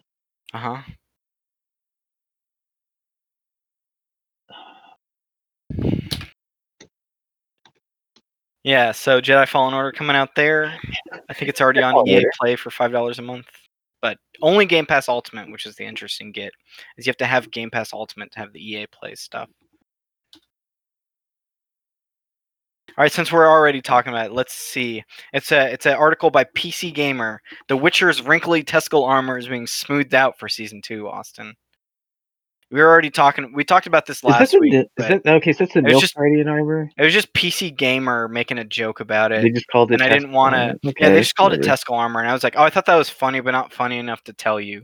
But since you're fucking actively googling it, that's whatever. Okay, they discovered Scrotix. You should have just told me. You should have trusted me. Well, now I know, Fallen Order. Now I know. When I bring up The Witcher, you will hunt down what I'm talking about. I'll hunt down everything live. Austin Witcher Mark Taylor over here. Edit out that goddamn dead air. I'm not sorry. Oh yeah, I'll edit out some of the dead air. Speaking of dead air, Fallen Order is on Xbox Game Pass Ultimate. Wow. I'm joking. All right. Fallen Order's fun. Yeah, it seems cool. I remember liking some of that game. Hey, Respawn made what I will call take Star Wars and sprinkle it on top of Uncharted and Dark Souls, and that's I think what you got. Yeah, it's just I don't remember liking enough of how that game played to really say that I thought it was really good. I think there's fun to be had, and there are moments where I think they hit some really cool character stuff, but then it's like at the end of the game and the game ends. Yeah. What's the main character's name of Fallen Order? Cal Kestis. Cal Kestis. Who am I thinking? Kyle Katarn. Yeah, that's it. Is another Star Wars expanded universe character who's now no longer canon. My poor boy Kyle. F in the chat for Kyle. But I like the actor who mocapped him, and I think the acting is pretty well for most of the characters of that game. I should maybe I'll watch a movie of it on YouTube where someone string together all the story moments of that game. Yeah, it's interesting enough. I think it's a fun enough story. I think there's some characters that definitely don't get as much time as they should. I also kind of don't like because there's some progression stuff with the lightsaber that I'm not super into. Oh yeah, where they just like you start out with one and then you can dual wield and then you can make it a double bladed lightsaber. Yeah, so it's like all of it. You just do all of it. You're cool. It's a video. Yeah, you go through that game doing that, and like I don't know because like Star Wars games have this weird thing where it's like if you start out with like a single like hilt, like a single blade lightsaber, that's your beginner's weapon, and as you like progress, that's where you get like once you progress, that's when you get like the real lightsaber, which is like the double bladed saber. And it's a bit weird to me to frame lightsabers in that way because it's like within like the main material of Star Wars, it's always like talked about as a choice. Like people who use single blade sabers are not less skilled than people who use double blade sabers. They just don't like it. Yeah, I get it as like a gameplay thing where you want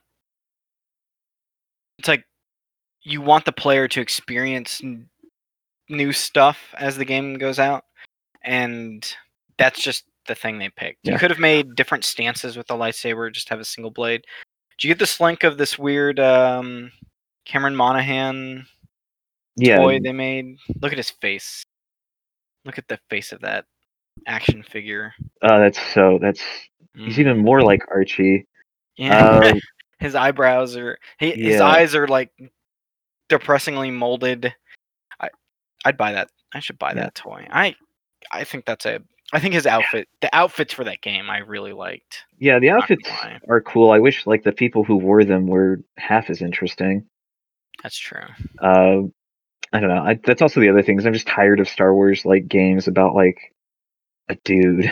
A dude with a lightsaber. Like there's so much you can work with in Star Wars, and like hearing interviews where they're like, "Oh, we didn't want to alienate players by making you anything other than a white dude," Or a um, man. is a real bummer to me. Can I get like a SimCity game where I'm playing as Jabba the Hutt and I'm just making a really shitty Tatooine? Like, can I just build Tatooine out? Yeah, dude, give me like a Capitalism, goddamn but for Jabba the Hutt. hut I'll make some pod simulator. racing on the side, so everybody doesn't worry about how corrupt Tatooine is. They'll be Yeah, okay. Total War, Tatooine. They made some of those like Total War types stuff for Star Wars, didn't they? I know they have like a Galaxy one where you're flying around taking They made like an planets. Age of Empires, like Yeah. Clone Wars game. That's the same thing, right? No. Oh, in my No. mind, they're the same thing, Austin. Sorry. Well, they're no. It's okay.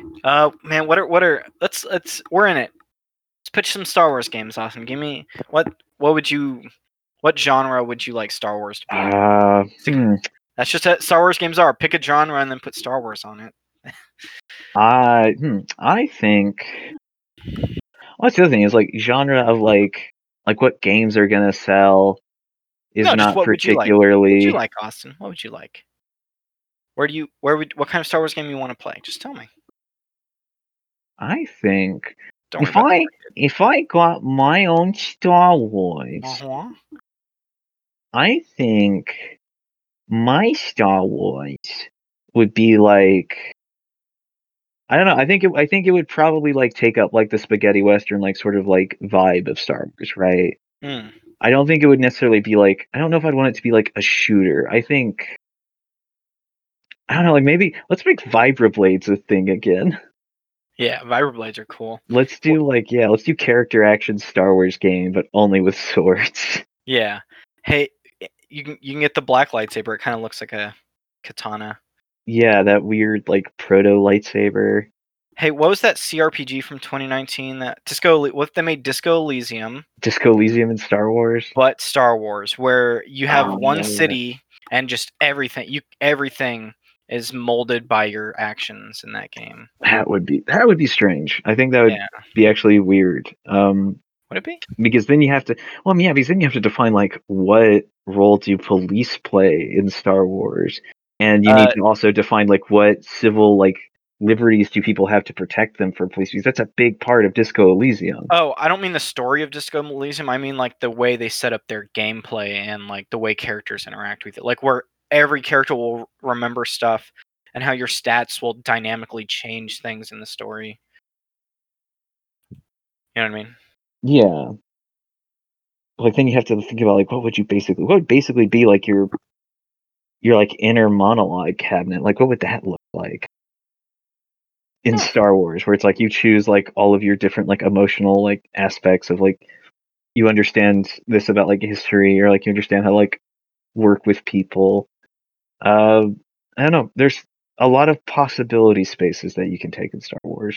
Yeah. Hey EA, go give the people who made Disco Elysium money and Give a Star Wars game. Just do it. Come on.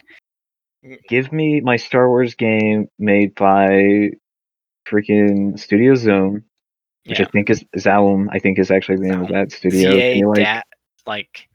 /UM. Go onto itch.io and give money to people who make visual novels. Yeah.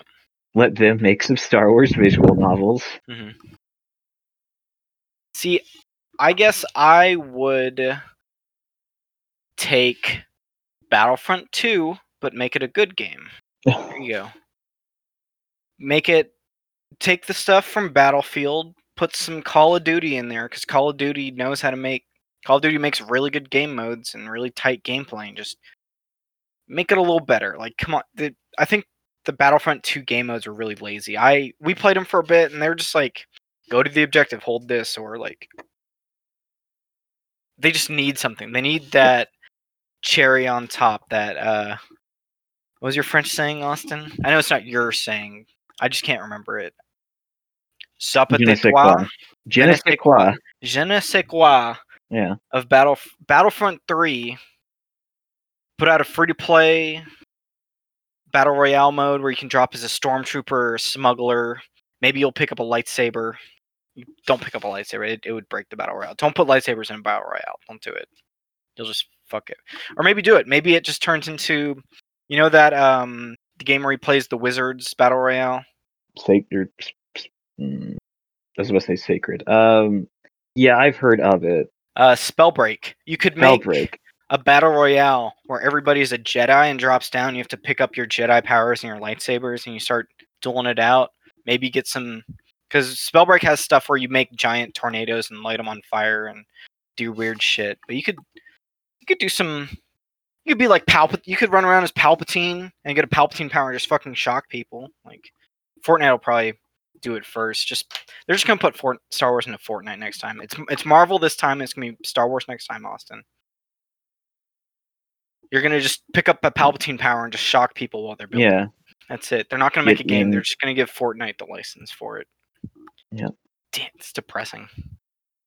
Yeah. All right, there's the lightning round, Austin. That was we got to go to break. We talked about the news, so we'll be back in just a second.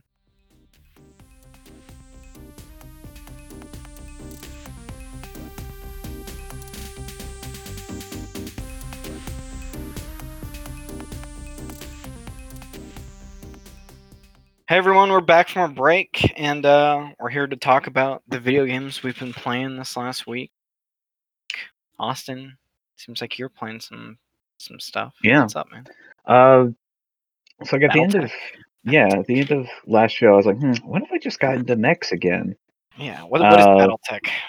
I can tease that. So BattleTech has its origins in like tabletop wargaming.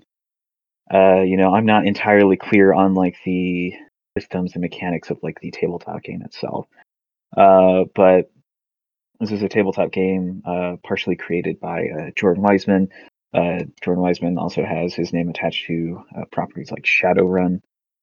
And when, and so at some point like mid 2000s, like early 2010s, Weisman and crew forms a studio called Harebrained Schemes, and they start making games on like licenses that Weisman's worked on previously. So you get Shadowrun is like the first project they start working on, and so about 2018, once they finished doing like their Shadowrun sort of trilogy that they did, they released BattleTech, which is a I want to say tactical. It's like sort of tactical squad game in the sense of like an XCOM, right? But also not, because whereas in XCOM you have like your limited squad and you don't want anyone to get hurt, BattleTech is a game where you have your small squad and they're gonna get hurt. They're gonna get goofed up real bad.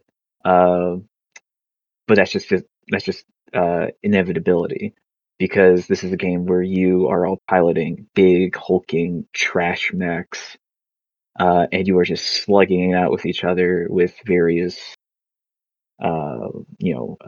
weapons and just sometimes just metal fists. I think trash mechs are my favorite kind of mechs. Ooh, this looks pretty too.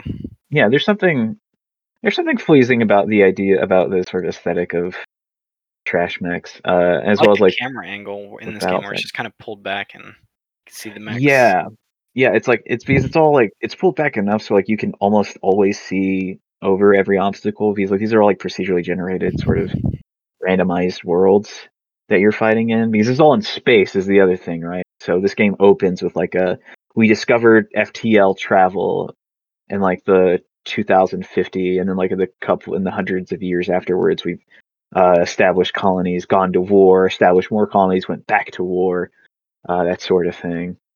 And you play as a mercenary sort of lance in the middle of one of these wars. Is this PC only also? Yeah. God, I would love to play this on console. Yeah, so like Harebrained is never, like none of Harebrained's games are like on consoles. Like the last time, I want to say like the last time anyone at Harebrained worked on like a game was probably like the Shadowrun 360 multiplayer shooter. And like the their opening pitch video for like their Shadowrun Returns Kickstarter was like them throwing stuff at like one of the producers of that shooter, who works at Harebrained Schemes. So it wasn't like they found this guy and just started throwing tomatoes at him. That was like a bit that they recorded specifically for their pitch. Yeah. So I'm guessing you're a pilot in this. You pick someone in the beginning, and you're on a campaign to do some stuff. Yeah. So like so there are 3 different modes to this game. You have multiplayer, you have career, and you have campaign. So in the campaign, which is like the narrative component, you are the commander of a mercenary unit that is being contracted to help a sort of, what's the word for sort of, I think, deposed heiress of this multi-planet like nation, get her throne back, right? Because like you have a bit of a history with her. You worked for her before she was before the coup. You were both taught by the same person who gets killed in the beginning, and she finds you and contracts you out. And so for like that campaign, what we're doing is like a series of missions for her to help her get her throne back, and it's fine. I'm not particularly into narratives about like rightful rulers regaining their place in monarchies. Because like monarchies suck. And B, they do very little to like actually make me like, within BattleTech especially, they do very little to make you like Lady Arano. I don't know her first name, but like her title is just like Lady Arano. And like she's, all things considered, like probably okay. I don't know, it's like it's not as character focused as like their Shadowrun games are. So there are a few scenes where she's just standing in the middle of Battlefield and she's like, "Oh, is this really worth it?" And it's like, yeah, you're never gonna do anything beyond question that, like beyond that question. So she's like, "Is this really worth it?" And it's like, well, of course it is. This is the campaign. This is the story. Yeah. So what's your squad of mechs? What do you have set up here? You got 4 people in your squad, I'm guessing. That's what Yeah. this So you trailer have looks like. your 4 mech squad. And there are a variety of mechs that you can control, right? So when you start out the campaign, you're gonna start with a spider, which is a light mech. Unfortunately, still 2-legged, right? There's no like wicked like animal looking mechs here. You're gonna start out with like a small like two-legged like spider mech fella, who's like half the size of a medium mech. And the thing about light mechs like that is that they go first in combat, right? Because you have an initiative order that's like a five tier initiative order, and depending on the weight of your mech, you're gonna go later in that order. So you start with your little guy, and then you have 3 medium mechs. So one of them being a blackjack, which is the big gunnery platform mech. That's what your character starts out driving. You have a Shadowhawk, which is this sort of jack of all trades, but isn't really great at any of them. Mech that is all right at like mid range. Like if it gets too close, it's just gonna get torn apart. And then you have another mech.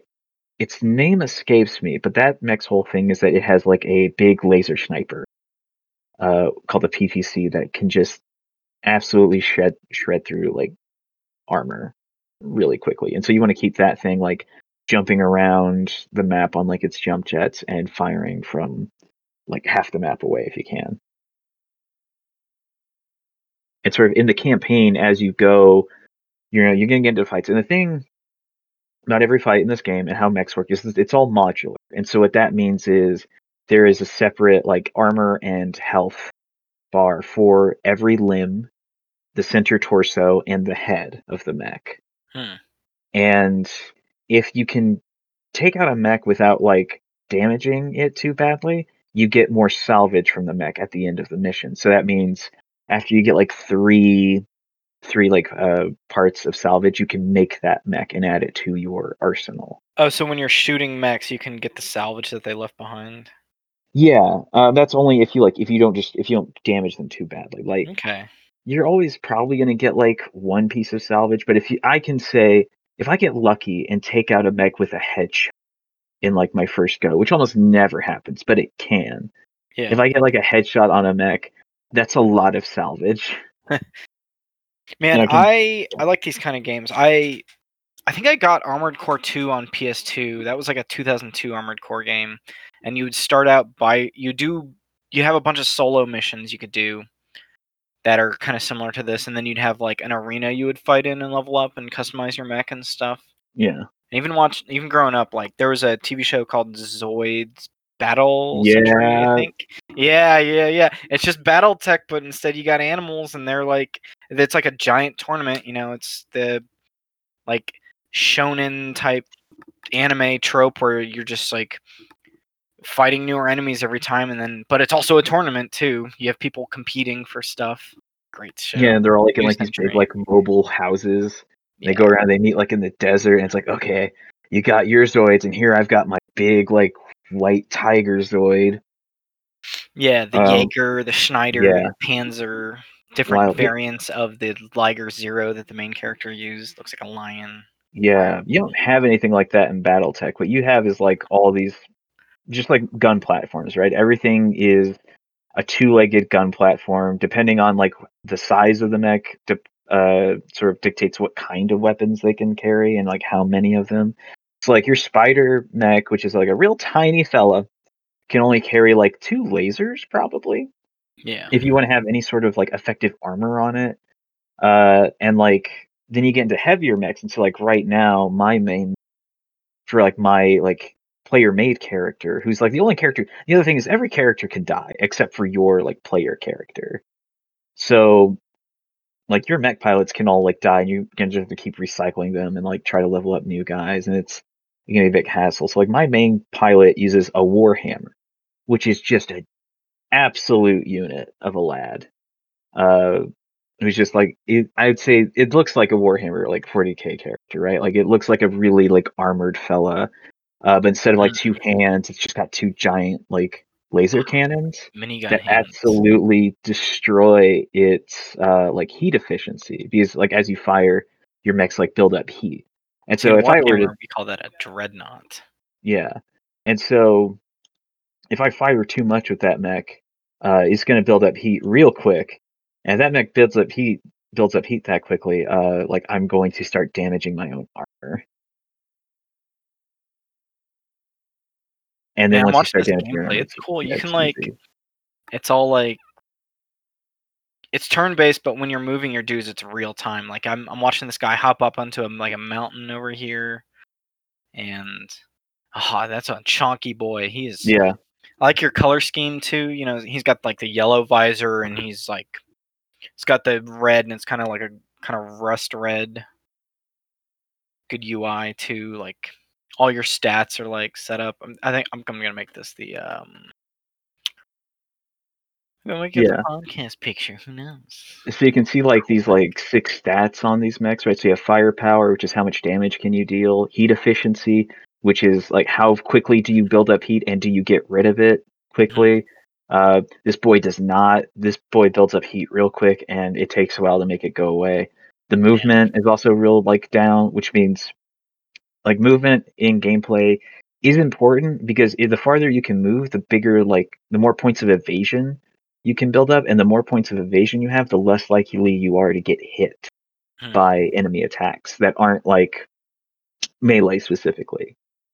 You know, you have range of your guns, right? And that's a 3 points in average range is not bad. It's not great though. And then you have durability and melee, and this boy has big durability and a really good melee score. Even when you're shooting people on your turn, this game is very cinematic. Like it'll pull the camera behind your mech, and you'll start launching rounds. Like I'm just watching this guy shoot a giant blue laser into a mech and blowing it up, and it's just the particles, Austin. Man, Yeah, I'm into it. Surprisingly, this game looks surprisingly good. Like there are a lot of surprising details here in the game that I didn't expect. Like if you're building up heat, your mech's gonna start like you're gonna see like steam coming out of your mech. Oh, I see that. It's real, man. It's real fun. It's real good. I like the hexes that come up when it says your turn around it. I like aesthetics. Like, as we'll talk about UI, Demon Souls UI not too good. BattleTech UI pretty immersive, I'll say. That's what UI is supposed to. UI is supposed to be immersive, Austin. Yeah, Demon Souls, as it turns out, doesn't do that. Well, it did. It did at one. Yes. There was a Not time. The PS5 version. Yeah, BattleTech's UI is, I think, pretty easy to read, especially for like this type of game. Yeah. I think the only thing that you might have trouble with is keeping track of like your mech parts. Like if your arm has enough armor to where you can like put yourself in a position where like an enemy will just flank you and blow your arm up. And the thing is, like, they blow your arm up, you lose the weapons on that arm. And I have this. I'm looking at the UI for the bottom here, and it looks like you have the bottom left, and it has a front and a rear of your mech, and it'll show the arms and your damage on those, and your little overheat thing, like you were talking about. Yeah, so you also have to like manage like armor on the mech, and you have armor on every component, and you also have armor on the back. And the back armor is like the weakest. It is just by like de facto the weakest. You can't get it up to a number where you're going to be like as good as your front facing armor. Very cool. So you need to manage, like that's how you that's why it's important to manage position in this game. Nice. Well, BattleTech seems cool, man. I started playing that Final Fantasy VII remake. I had originally bought it like when it came out and played like the opening. So the original Final Fantasy VII was a 1997 Square Enix game in the Final Fantasy series for PS1, and they remade it. Came out March 2nd, 2020. It's on Unreal Engine 4. It looks really nice. It's very cinematic. It follows Final Fantasy VII, and then at points it'll stop following it, because in canon, this game is an alternate universe that is like being fucked with in the original timeline. Yeah, I remember. And when that. things deviate, there'll be these dark shadows that come up that are attacking you or trying to put it back. So at some points, there's like as a storyteller, this game is like keeping the cool stuff from the original Final Fantasy VII, or the stuff they think will make an interesting story, and then deviating at certain points to give like the people who played the original one something different, but also like there's a scene I got to that deviated where I was with one of the squads of what is your squad that's Barrett? What's their company Avalanche? called? Yeah, it's Avalanche. I'm with the girl who makes the bombs. Jessie. I'm with Jessie, and we're going off, and I'm trying to help her get bomb equipment, and it's after we blow up the first Mako reactor. And we get into a motorcycle. We get these motorcycles because we're going somewhere, and this soldier comes up. And when they say soldiers in Final Fantasy VII, they mean like genetically enhanced people who, I think it's based off of like Sephiroth, the main bad guy's a soldier, but he's like the best one. Yeah. And they're all getting their DNA from, is it Geneva? Is it Genova? Genova, and she's like this entity of Mako, or I'm not gonna get into that, but she's like an energy source that they are. She's an alien, right? Yeah. So she's technically an alien. It's a whole thing. That's what part 2 is gonna be about. I'm not gonna get into it, but they use her DNA and they put them into soldiers to make them like super soldiers, pretty much. So this soldier comes up on a motorcycle, and it's like a it's like I'm fighting this soldier on a motorcycle, and I'm swinging my sword at him, and there's other soldiers coming up, and there's this big boss fight that was not in the first game at all. Because Midgar, which is the setting of Final Fantasy VII Remake, and you're basically only in Midgar and maybe some outerlying cities. Midgar in the original Final Fantasy VII takes like 6 hours. Yeah. Whereas they made that section more of a game because it's such like an iconic place, and you can do more with Midgar. And I want to talk about like the remake and the soft reboot and the reboot thing, because as weird as that like original Neon Genesis series is, and as much like good stuff and bad stuff it has, they reboot it, soft reboot it, remake it with Neon Genesis, rebuild of Neon Genesis. And so the creator kind of kept the stuff he liked and got rid of the shitty stuff, but added some fan service. And I really like when they remake series, because it gets you on the nostalgia, and they remake the music and they redo the animation. So I think that stuff I really like. Did you beat this game? No, I haven't. I have not messed with Final Fantasy VII Remake. I played the original. Okay. It's the music's redone too, and the combat's really cool. Like the combat feels like they took what they learned from Final Fantasy 15, which 15 was not turn-based and was like an action RPG, and this is an action RPG that has picked up some more of the RPG elements that Final Fantasy 15 kind of left behind. Like you have your attack meter that'll build up for your specials over time and as you build combos by attacking, and you have mana and spells and materia you're slotting onto your weapons to unlock abilities. And I think they keep a lot of the things that you remember that you enjoyed from Final Fantasy 7 while making it just like a new thing too. Oh, yes, like you don't have like turns for like attacking, but you do have to build up like a mirrored special things like materia, right? Yeah, correct. And then I don't know, it's fun. I like the music. I played it for a couple hours. I just got through the section on the motorcycle I was talking about, and then I'm playing it in Japanese because I tried playing it with the English like voice acting, and it's just something off enough about it that everyone sounds like they're childish. They don't sound childish, but everyone sounds very excited in the English dub, and everyone's really kind of like they're hamming it up a little bit. And sometimes I like the Japanese dub better because I watch a lot of anime in Japanese, and it just kind of like this is like the first game I've really played in Japanese. Most games I try to play in English because I've never done that before with a game, but I'm really enjoying the voice acting better. And there's not like a voice for Cloud Strife. Like in Final Fantasy VII, I don't think there's anyone talking in that game with audio. No. Yeah. The only time we get to hear Cloud Strife is in like Advent Children, the Final Fantasy VII movie, and then he's in Kingdom Hearts 1 and 2. And in Kingdom Hearts 1, I think Cloud and Sephiroth are in 1. And in Kingdom Hearts 2, Tifa's there as well. And Aerith is in Final Fantasy 1 also. He's Kingdom Hearts 1, not Final Fantasy. But yeah. So I don't have such an attachment to the voice acting for these characters, so I'm cool with like playing in Japanese. Yeah. I feel like a lot of what I've seen from the voice acting is like it's kind of hammy. Like it's kind of like everyone's a bit enthusiastic because they're still at the point where they're like, yeah, Avalanche, we're so cool, right? And like as you get to the end of the game, like it's like, oh, Avalanche, maybe we don't do this, right? And like Cloud is, from what I've also seen of Cloud, like I feel like his VO is like fine enough for being the very edgy boy.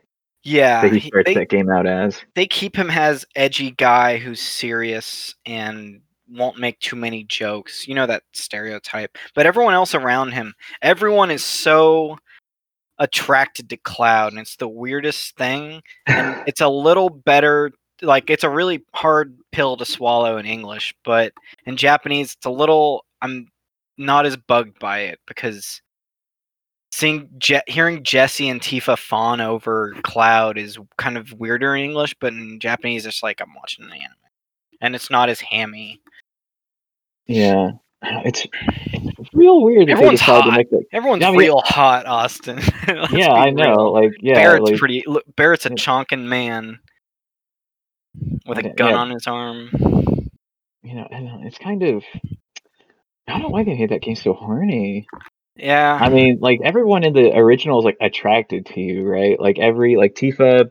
You know, like throughout that game, Tifa is like pretty attracted to you, but like Jessie only gets like a line where she thinks like where she says like she's attracted to Cloud in that way. Yeah, and I think that's like when she, at the end of like your Midgar section. Yeah, she's the one who ends up getting like killed, is what I hear. Is there a way to save her, or is she just the one who? Within the remake, I don't know. Okay, spoilers. There we go. I think she dies. Maybe, I don't know. Who knows? I mean, I'm sure like all of them do. I'm sure most of them do. I'm sure we'll see what happens in FF7 2 remake, but in the original Final Fantasy VII, it's just Aerith who gets like Sephiroth comes up behind her while she's doing something and stabs her, and it's a very pushing moment for Cloud as a character. I hate it when they kill people to make a character more like, oh, we have to do this because revenge. Well, yeah, death as a motivation is not particularly good. Yeah. I think there's more with Aerith death in like the original than like just making Cloud angry. Like I think her death is kind of like what triggers like Cloud's like growing realization that he is not who he thinks he is. I also think Aerith's death is important. Like Aerith's death is important because like that's how the ending like works. Oh, and they were telling right. me. Yeah, within the original game. Yeah, I beat the whole game. Okay. I beat the original game. So I only played disc 1, so I got a little bit out of Midgar, but not too far. Yeah. So like within like the original game, like Aerith dies, and like something about to my recollection of this, like something about her death like sort of like fuels a materia that you need to save the planet. And it's not like the ending of like the original is pretty ambiguous as to whether or not you succeed, right? Which is something that I think about in 7 as like something I really like with that game, is that the game ends and it's just like nature is overtaken Midgar, and you only see like I think Red 13. Yeah, he's and like staring at the city. Some cubs. Yeah, you don't see any humans, and I think that's great. And although, as we learned from Advent Children, have you watched Advent Children? Yeah, I watched Advent Children. It's okay. It's the Japanese dub is better. I'll say for that one. It's not. I mean, my problem with that isn't like character dialogue. It's just that it's generally uninteresting story. Sephiroth's not really in it, but he's also dead at the end of the first one, and they bring him back for a little bit. Well, it's just like more of it. Like I didn't need more of Final Fantasy VII at the end of Final Fantasy VII. Like that game ends itself like really well. I am interested in seeing how they handle that ending once they get to it in the remake, because like as you said, like they have these like phantoms that are going around and trying to correct the timeline. And I wonder how they're going to reframe the struggle of Final Fantasy VII's remake, as opposed to like being about you facing off against Sephiroth, to you like trying to stop these phantoms from like ruining your lives. Yeah, they're maybe it'll be being linked to that, but there are like 4 Final Fantasy VII things in canon along with some other stuff. Look at this PS3 they were selling with Advent Children though. It's the weirdest thing. It's a Advent Children box, and it says Cloud Black, and it's a 160 gigabyte PS3. I don't know how I got into that, but it's a PlayAsia. It's like an older. Ridiculous. Yeah, it's weird. People like Final Fantasy VII. There's Dirge of Cerberus, which is like the Vincent Valentine based game that takes place probably after or before Advent Children, and then there's the prequel with Zack. Oh, that's Lord. What is that one called? It's the PSP game. Did they ever remake that for anything else? I don't know. Crisis Core. Crisis Core is really cool. If you like the Final Fantasy 15 combat or stuff that kind of leads up to that, Crisis Core was very influential in like the action RPG stuff. And like Final Fantasy Type 0 is another like one of those. Isn't it the one with you're basically Fire Emblem, where you're like at a school? Mm-hmm. All right. Correct. I'm not gonna touch those. It's fine. Don't worry about it. We don't want to have to get into that. But yeah, I have one of my friends, my best friend's like really into Crisis Core, and I never played it, but it's cool. You know, there's a bunch of Final Fantasy VII out there. I hope Remake 2. If this keeps going, if these keep selling well, I think they're gonna find a way to get Crisis Core and Advent Children into the remake series. No. Either that or like, let's say they do get to. I think it's gonna be a trilogy. If they get to remake 3, the ending is gonna be completely different, because that's what Rebuild of Ava did. Is there's 4 movies, and the first movie is basically the same, and then half of the second movie is different, and then 3 and 4 completely different. Yeah, so but they like, might go that route too.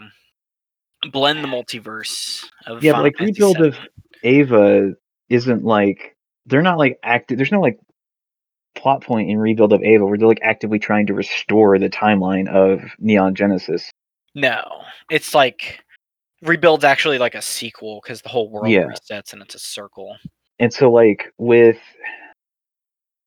like the threads that they're starting to pull at within like Final Fantasy VII Remake, I think the ending is going to be so about trying to build something new out of like Final Fantasy VII, to where I think it's still going to be like tied to the original ending of 7 in a real way.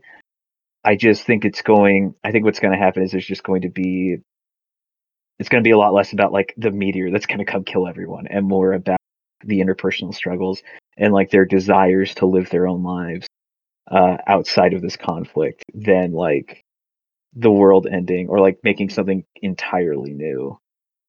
What if Final Fantasy VII just keeps getting games made because they never make an ending for it, Austin? That's a possibility. Yeah. I mean, technically, like Square's been real weird with Final Fantasy. I mean, technically, Final Fantasy 15 is a canceled game. Is it? It is. Because they canceled the DLC. Oh, interesting. Yeah, they had a lot more DLC that they're going to play in Final Fantasy 15, and that all got canceled. That well. Yeah, I mean, it was too different, and like, I don't know. I enjoy it. Even I never even beat it I mostly played it in the last 2 years, compared to when it came out in 2016. It's a different game, and I think people were weird about it. And it's been being made forever. It started out as Versus 13 in 2006. They basically made that game for 10 years, Austin. Yep. That's what happens, man. PS3, PS4, that was a rough jump for people. It's trying to learn the cell processor and then not working on the cell processor. As it turns out, Square takes a while to make games. Kingdom Hearts 3, same thing happened. They were on the fence. Hey, do we make Kingdom Hearts 3? And then they did the 3DS version, which might have been like the original Kingdom Hearts 3. And they're like, oh, we'll just skip it. And I don't know. It shouldn't take 10 years to make a game, but sometimes it does. Squaresoft needs to learn to... Okay, Square Enix. Squaresoft is the old name. My apologies. Squaresoft ain't learning anything new. They're dead. They're not even a company. Square Enix should figure out how to release a game in 5 years. And hey, I mean, it's their money. If they pour a bunch of money into it, they need to make it back. Hopefully 16 comes out at a reasonable point. We'll see. I think that'll be the two products. Sorry, the 3 Square Enix products that are somewhat attached to Final Fantasy. We'll have the Final Fantasy VII stuff coming out with one developer. We'll have the Final Fantasy 16s and mainline stuff. Then we'll have their Kingdom Hearts shit that they're working on that isn't even linked to Final Fantasy anymore. They give up on that. It sucks. I want to fight Sephiroth. Damn it. I'll get there. Yeah. How's Heaven Will Be Mine? You were playing that a little bit. I see this. See this list. What's up? Yeah. So continuing on with Nex, I went back to a sort of a visual novel I had purchased called Heaven Will Be Mine, and this is another 2018 mech classic, right? 2018 was real. It was the year of the mech in a real way. Into the Breach was like 2018 too, right? Yeah. So we had like Into the Breach. Good time. Heaven Will Be Mine, BattleTech, and I'd argue like Heaven Will Be Mine, BattleTech were like probably like my 2 favorite games of 2018. So like with Heaven Will Be Mine, you play as like one of 3 ace pilots for these various factions within like in an 8-day war in the solar system, right? So you have Lunaterra, who's like this, and they're all like teens, right? So you have Lunaterra, who's like this sort of like older teenager who's fighting for like the Earth Memorial Foundation, which is about like getting people out of space and back to Earth. You're talking about the Federation and Gundam, right? Kind of, yeah. Is he the Amuro? No. So she's. I mean, they're all like kind of an Amuro, right? So like these are all like women. You play as like these one or three women. The thing is, like, this game does have like a type or like a version of new types. I would not say within the narrative from what I gleaned, Lunaterra is not like one of them. She's like a very like, whereas like the other two pilots you can play is like very into the sort of the psychic space, and like metaphorical space that they can navigate mentally. Lunaterra is very material. She's very tactile. Like her mech is the oldest of the three. It is ancient compared to the other two in both its design and its implements. Whereas like one of the other pilot is a woman named Pluto. She works for the faction Cradle's Graces, which is a group of people who space. And her like mech is this huge monstrosity that like can bend gravity waves, right? Lunaterra's mech has like a sniper and a spear. Mm-hmm. All right, time out for a second. You said Lunaterra, and I thought you were talking about an organization at first, but yeah, I realized. No. Yeah, Lunaterra is a name. Moon Earth, also her name. Yeah. Are all the characters planets? I'm kind of into that. Yeah. So you have Lunaterra, Sailor Moon, Pluto, and your final character is Saturn. Nice. And she works for Celestial Mechanics, which is, I think, my best understanding of Celestial Mechanics is that they are a science organization dedicated to moving humanity beyond like the physical form. And they are based in like the ruins of Mars. I think that's like very close to what Unicorn Gundam does. But looks cool. I like the art style. Yeah, the art style is really dope. Like the thing about this is, this hits like, for me, this hits the spot of like kind of like expression. Like this is more like expressionist in like its action than say like BattleTech is, where like BattleTech is very like mud and guns, like modular combat. This is all like all the combat here is, I think, far more expressive than it is like literal, considering the fact that like one of your pilots literally just bends gravity, right? The other one is basically in a real like big cat mech looking thing. Yeah. And like has claws that will like poison other mechs. Is this Pillow Fight Games first one? No, this is their second game. So their first game the Devil was that their first one? Yeah, We Know the Devil, which is not a game I'm familiar with. I'm just on their IO page because support indie games. That's cool. Is Heaven Will Be Mine mostly like a visual novel, or do you at all like have mechs fighting through like any decisions like that are the game will present? Because I'm looking at some like gameplay. So and it looks like you're going through menus mostly. Yeah, so like it presents some choices, right? Like first choice being like, who do you decide to play as for this run? And the choices like presented to you are when you undertake each mission, because you have about 8 days. There's a sort of, you're in an 8-day war in this setting, and at the beginning of each mission, it's going to ask who does the outcome of this mission favor, and it's either your faction or the faction that's opposing you in this. And as you get to as you go through the game, each faction's going to build like a percentage number, right? And that represents like their power within the solar system. And the higher the number, like whoever has the highest number, that's the ending of it. And is there multiple endings in this too? Yeah, there are technically 4. There is like an ending for each faction, and then there's. Sorry, my dog just slapped into my leg. Oh. Noodle is a very clumsy poodle. Got him. So, like, the 4th ending is if every faction is like at 50%, you get a little screen where all the pilots, like, they're just talking to each other, like, yo, so like, how'd this happen? And then you get to decide which of the 3 endings you want, which of the other 3 endings. Yeah, a very GTA 5 thing where you just pick, everybody wins. That's And so cool. it's really like I think it's really good. It's really angry. It's sort of I think very indulgent in some of its writing.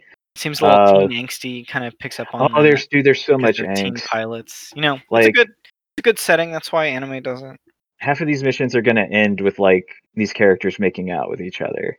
Yes, I was gonna Like, ask about the romance. It seemed like there was people getting out of their mix and yo, it's so gay. snogging. In Yeah. like in the best way you can be gay. It's wonderful, right? Yeah. Like everyone is angry. Everyone like they're all angry. They all have like repressed emotions towards each other. And depending on what choice they're gonna be like, okay, this is stupid. We're done fighting. I'm climbing into your cockpit. I'm gonna pull a gun on you. And then we're gonna make out. And then we're gonna Which was make so out. intense. That's like It's so much, man. reminds me. For some reason, I'm thinking of that Mr. and Mrs. Smith where they're fighting and then like, ugh. Yeah, where Brad Pitt and Angelina Jolie are like shooting each other for the better part of 20 minutes, and then they just decide to bone. Yeah. Funny. Yeah,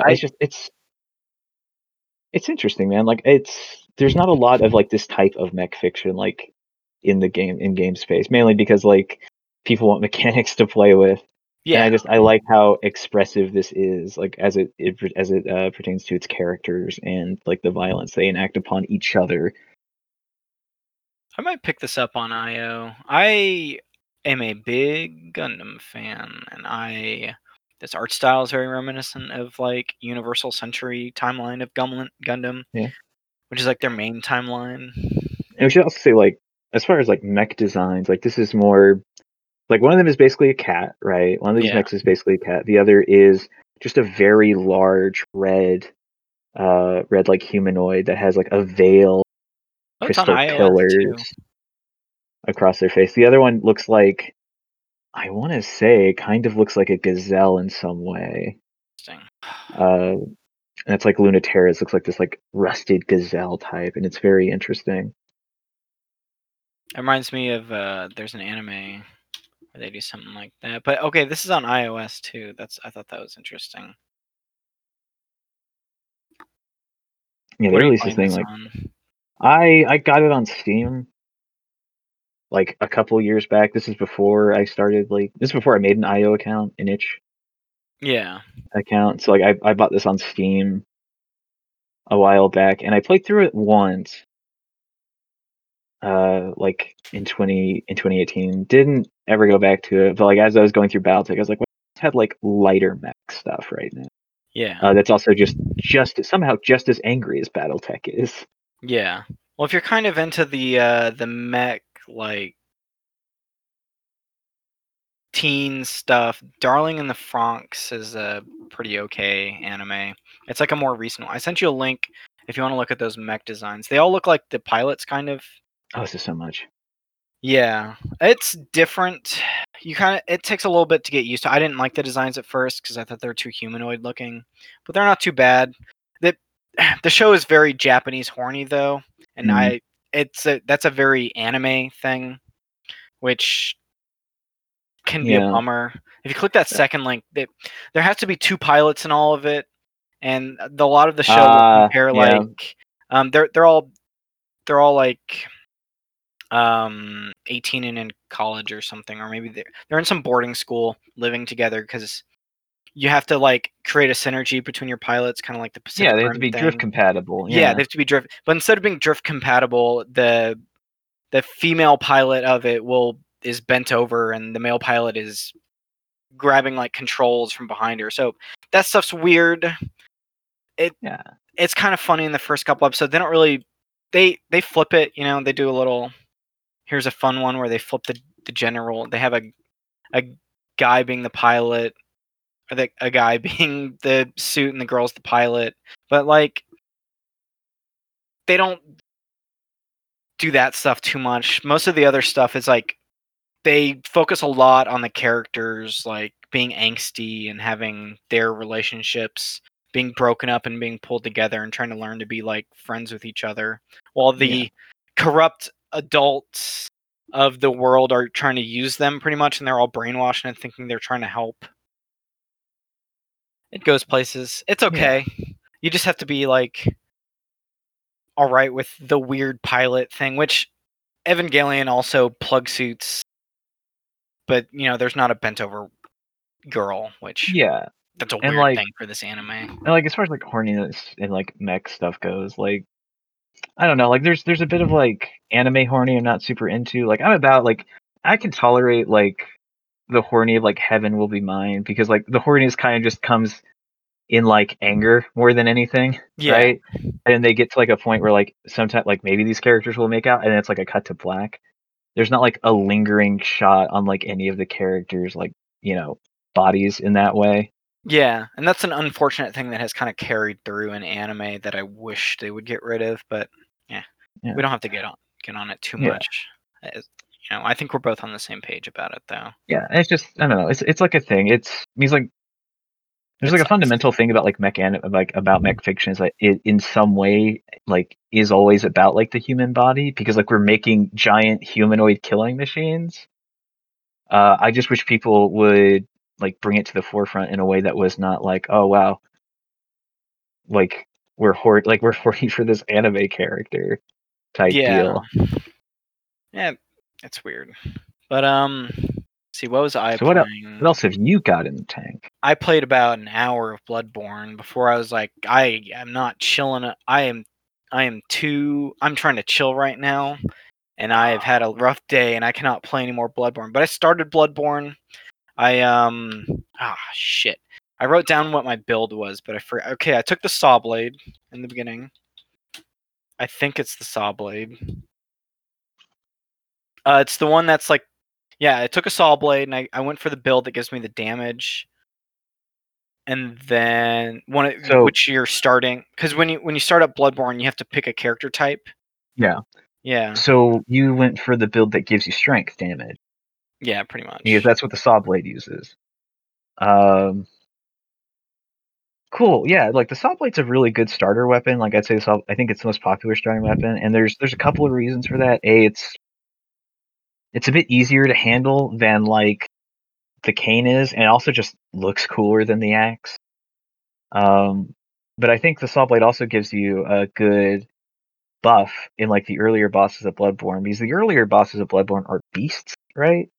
And the Saw Blade has like has a hidden stat and other weapons like it where like serrated weapons do more damage to beast enemies. Yeah, I saw that, and then I went with shotgun because I just want to. And then I learned how I was like, oh, if an enemy is attacking you, you shoot them with your gun, they'll stagger, and you can get some hits in.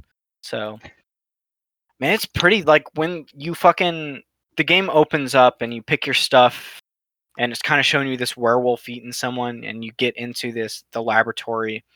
You don't have any weapons. You walk up, and you get fucking murdered by a werewolf, and you die. And then you go to what I'm assuming it's like a graveyard. You go to. It's like the hub, pretty much. Yeah, the Hunter's Dream. Yeah, and then you're picking your weapons up, and then you go back and you kill that werewolf, and you start leaving, and and then you enter the town. And I muddled around the town a little bit. That's about as far as I got. But as a Souls guy, I was still trying to get used to. I forgot that they prioritize, like, if I'm dodging and someone hits me, it's going to be knock me out of my dodge, which I'm kind of used to, like, dodging and getting my iframes. But I was getting hit while I was dodging and dying, so I was trying to get used to that, which was, like, different enough. Like, for example, there's that really big enemy. He's, like, the first big health bar enemy in the town. Yeah. And he killed me twice before I beat him, so I was just trying to learn to play while I was fighting him. Yeah, so he had enemies there to like really teach you the importance of like gun parrying. Yeah. Aesthetically very pretty too. Yeah, no, it's very, as far as like From's work goes, like it's singular in like its aesthetic and I would say general like creativeness in a lot of enemy design. Yeah, and it's like not a lot of games do like Victorian steampunk. Well, the only thing that's not at AAA. AAA, I'm talking. Except for like the only other thing is like Order 1886, or like horror. It's like it feels like horror punk too. Yeah. Sorry, you gave me a well. Did I? Well, it's like I was thinking like specifically like the order, and then you have like some more stuff like outside of the triple A's, but yeah. And it's cool. I might mess with it more. What I ended up doing is I was playing it, and then I was like, oh, this is too much. I really like Souls games, but I went and just fucked around the open world in Tsushima, just like their main campaign. So I was just like doing some side quest stuff. yeah, I mean the Getting my thing is, katana stabbing.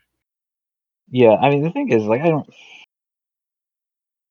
know. I've completely like warped my ability to talk about these games, like Souls games, is like so warped by the fact I've played through them far too much.